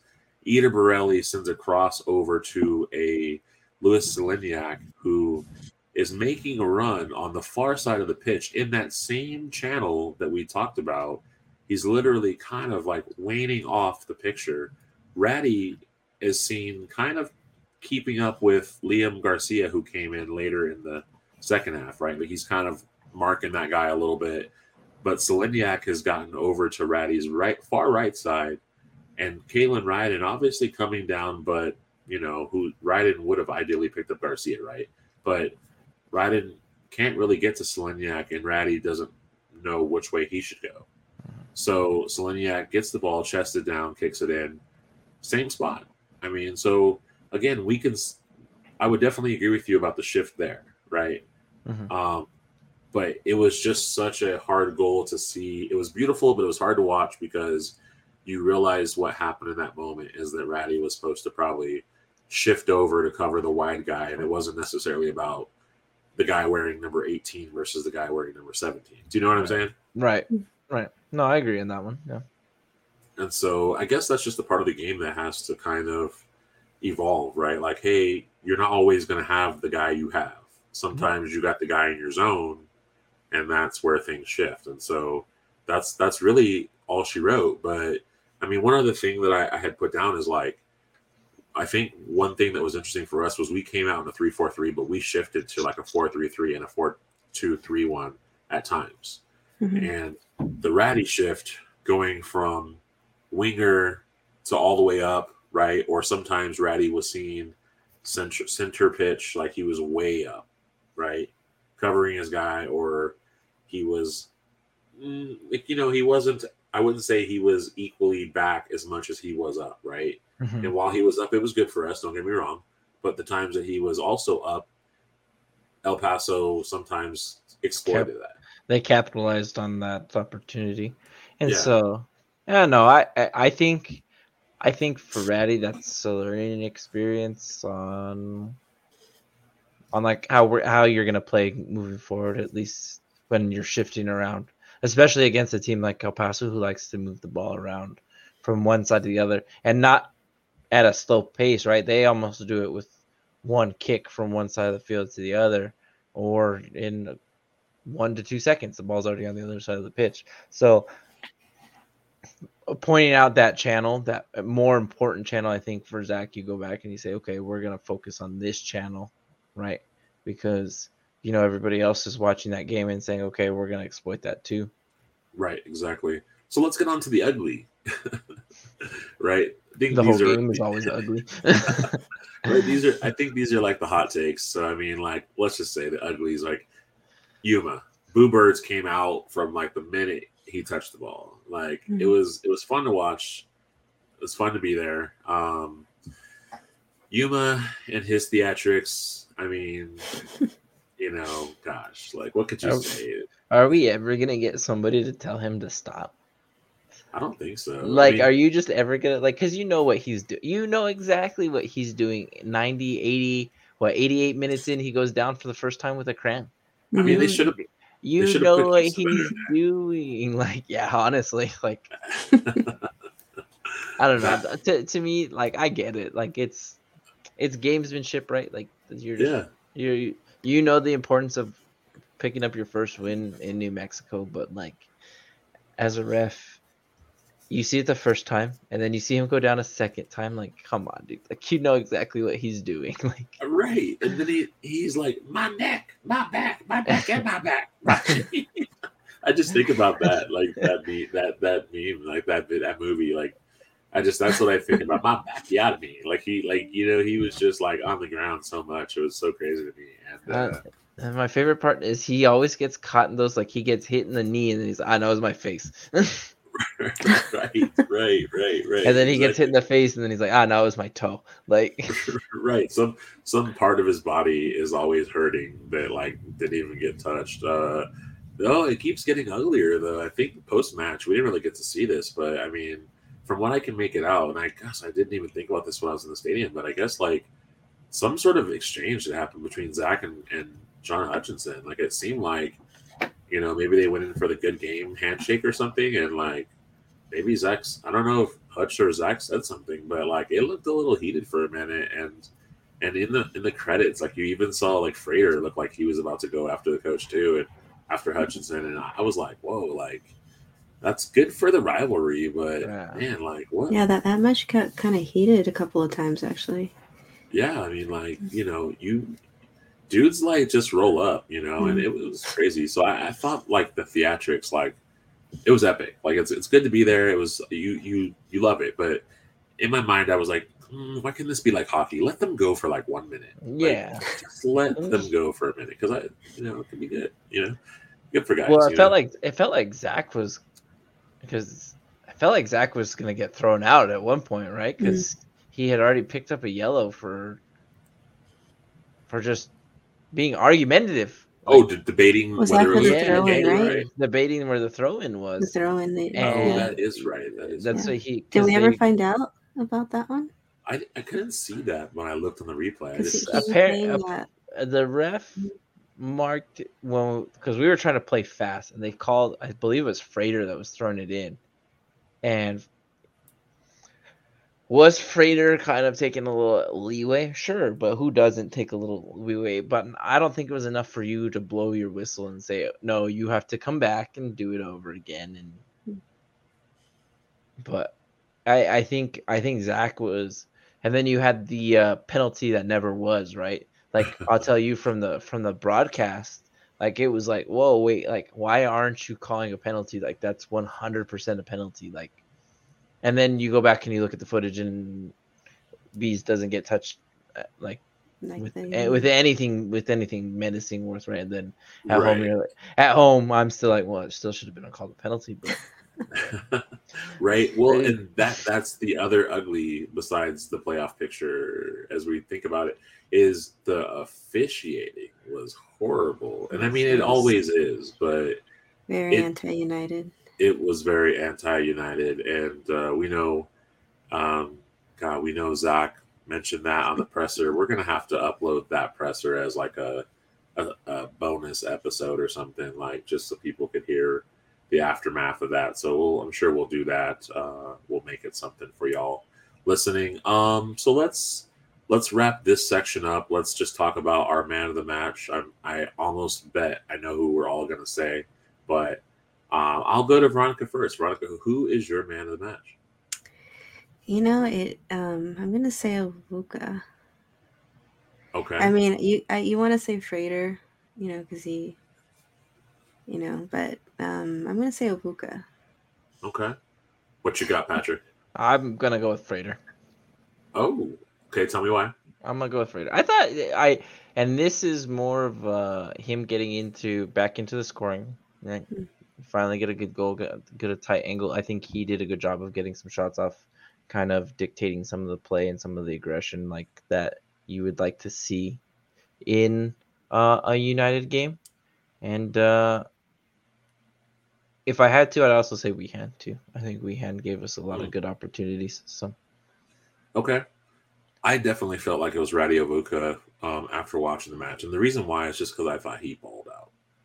I thought his ability to get around players in 1v1 situations still bar none to me. I just don't think players know what to do with him. I think that, maybe Zach just has to realize, like, hey, he's not the guy you need to bring back on the wing, because, he put Bruce in, and Bruce is always playing tops.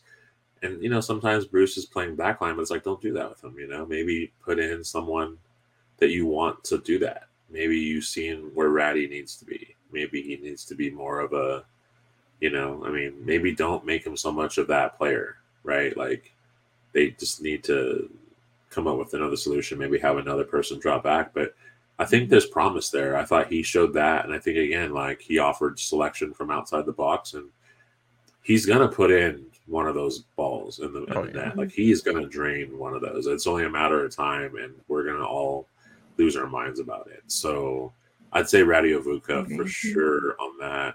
And so wrapping that section up, just to kind of jump in our last thing here. This is definitely a banger episode for anyone who's still listening. Thanks. But like we're going to get into obviously our match preview for RGV, kind of like a more abbreviated section. They played El Paso tonight, and for much of the match, it was a 0-0 draw until RGV would open the scoreline first, and it couldn't have come at a better time because, we were just coming down from our Sacramento didn't win Open Cup. And then all of a sudden, RGV picked us back up as the neutral and said, hey, El Paso's going to lose tonight too. And thanks, RGV. Hey, thanks, RGV. We really appreciate you for that, but not this week. So for right now. Yeah, we like you for like a moment, but not now. So like RGV gets the win 2-0 over El Paso Locomotive. Kind of sets them back down. El Paso sits currently playing 30 games, so their season is nearing the completion of their regular season games. They're sitting at 40 points. United sitting at 42.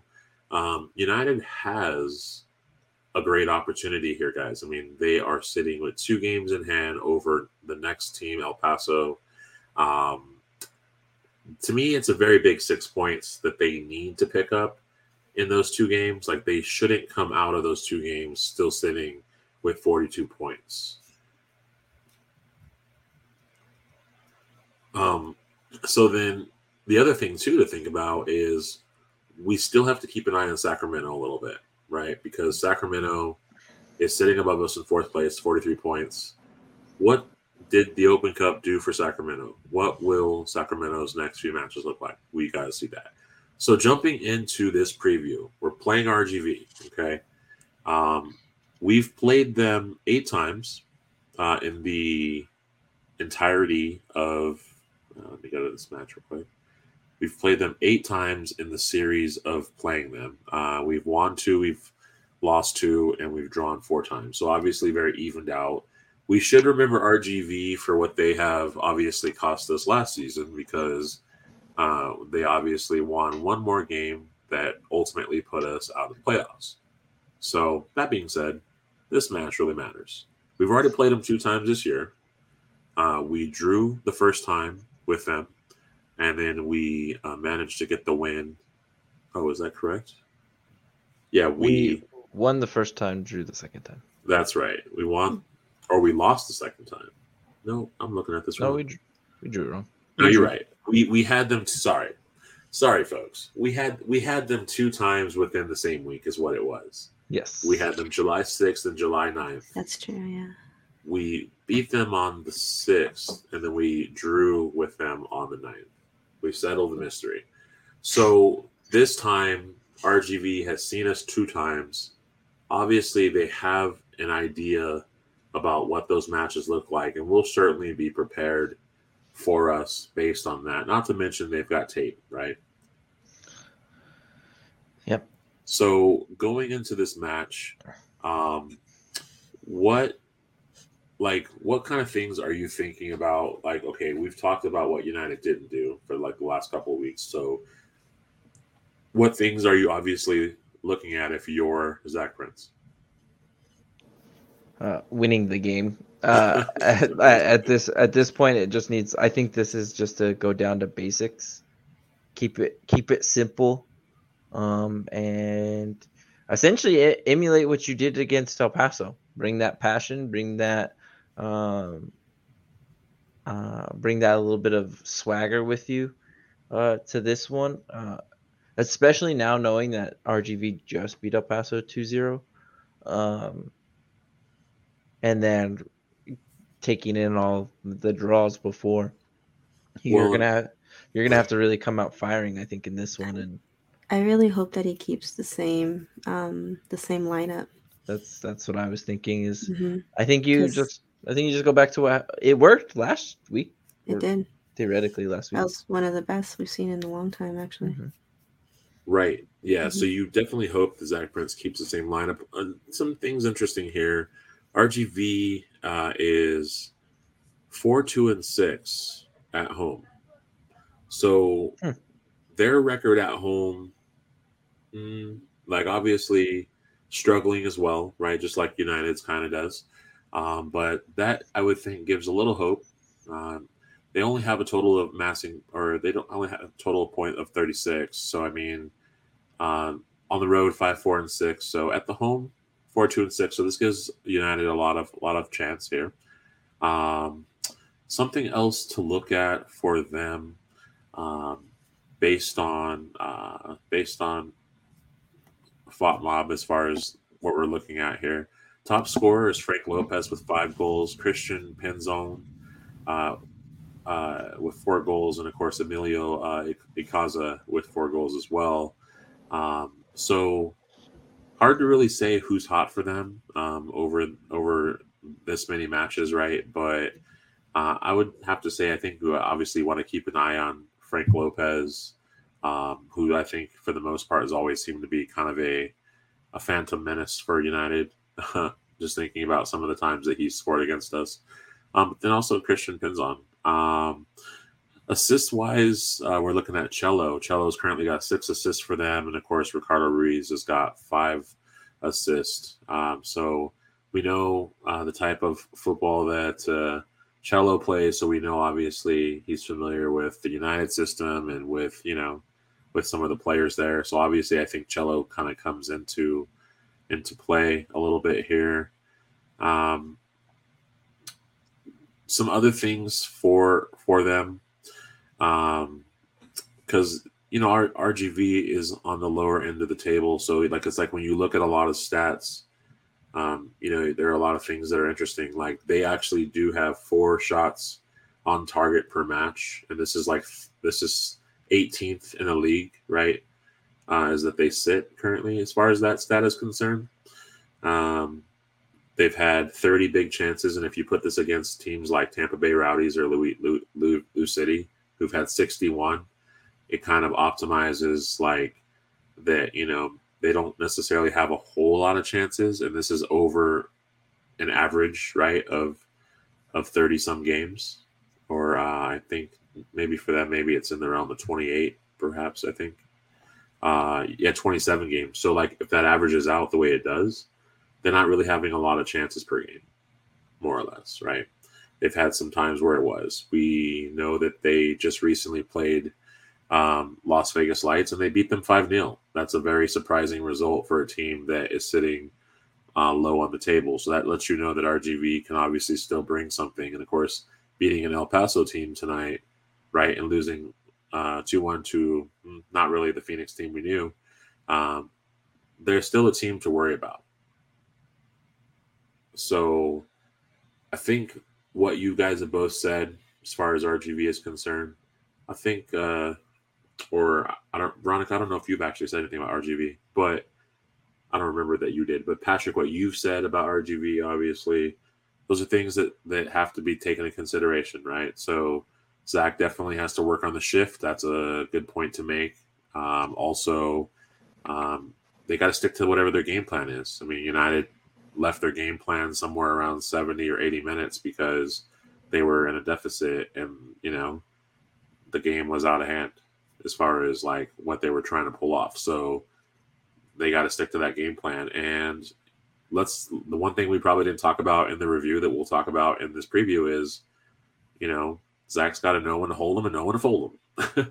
Because, he definitely wanted to keep that lineup in for El Paso. I would. It was strong, right? But there was a point when he needed to probably make a movement, and making a sub at 73 minutes when, right when the second goal came in, I know he was like, oh, we don't need to do anything yet. But, like, he probably needed to change things up. And he's probably sitting there saying, well, we're controlling a good majority of this game. Like, he's probably taking the other adage to that of if it's not broke, don't fix it, right? Like, injuries are killing us right now, which is the big thing.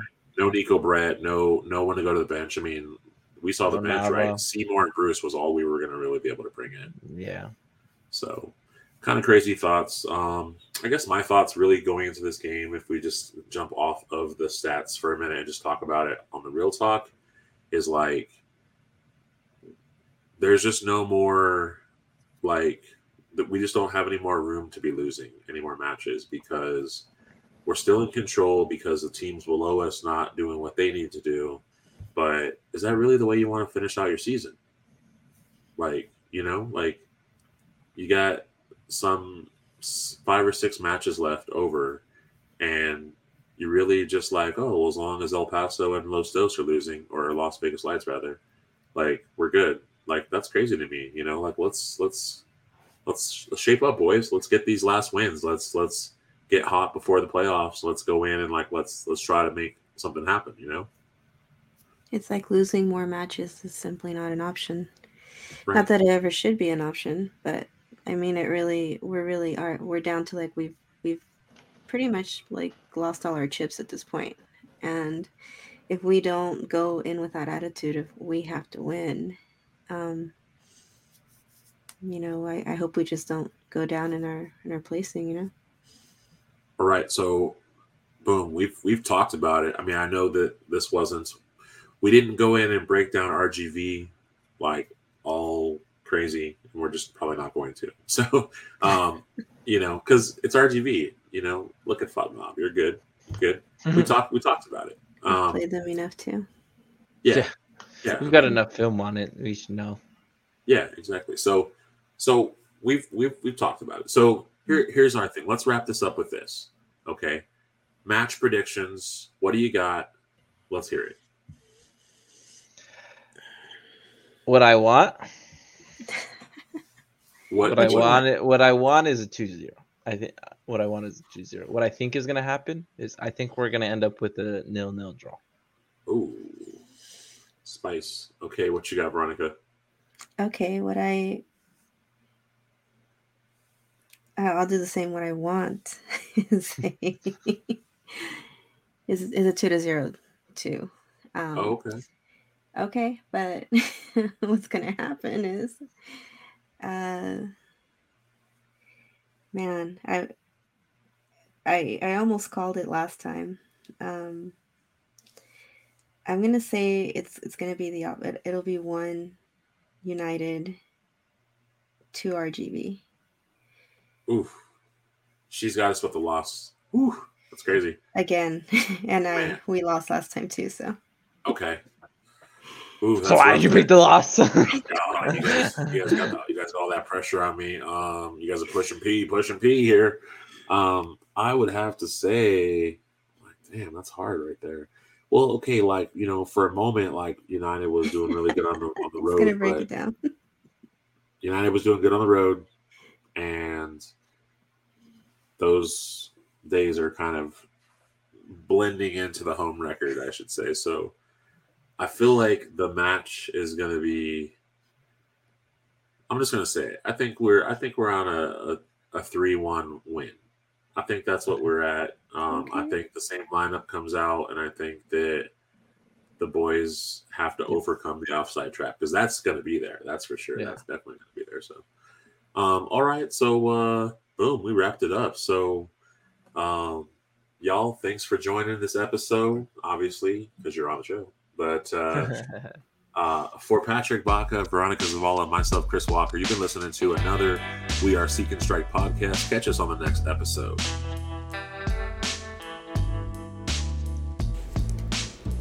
You've been listening to We Are Seek and Strike podcast, brought to you by the Beautiful Game Network. Find more USL-related podcasts and written content at bgn.fm. To never miss new content, consider subscribing wherever you get your podcast. If you're listening on Apple Podcasts, please rate and review the episode. You can find us on Facebook, Instagram, Twitter, and YouTube at Seek and Strike Collective. Lastly, we'd like to thank our sponsors, Roughneck Scarves and Icarus FC. Roughneck Scarves, the official scarf supplier to MLS, USL, and US Soccer. get custom scarves for your group or team at roughneckscarves.com. Tired of the same old uniforms and cookie-cutter templates from Nike and Adidas? Looking for a unique, completely custom kit for your youth club, Sunday league squad, adult, or even pro team? Icarus FC can help you create the kit of your dreams at an affordable price. Let them help you design your new custom kit today at IcarusFC.com.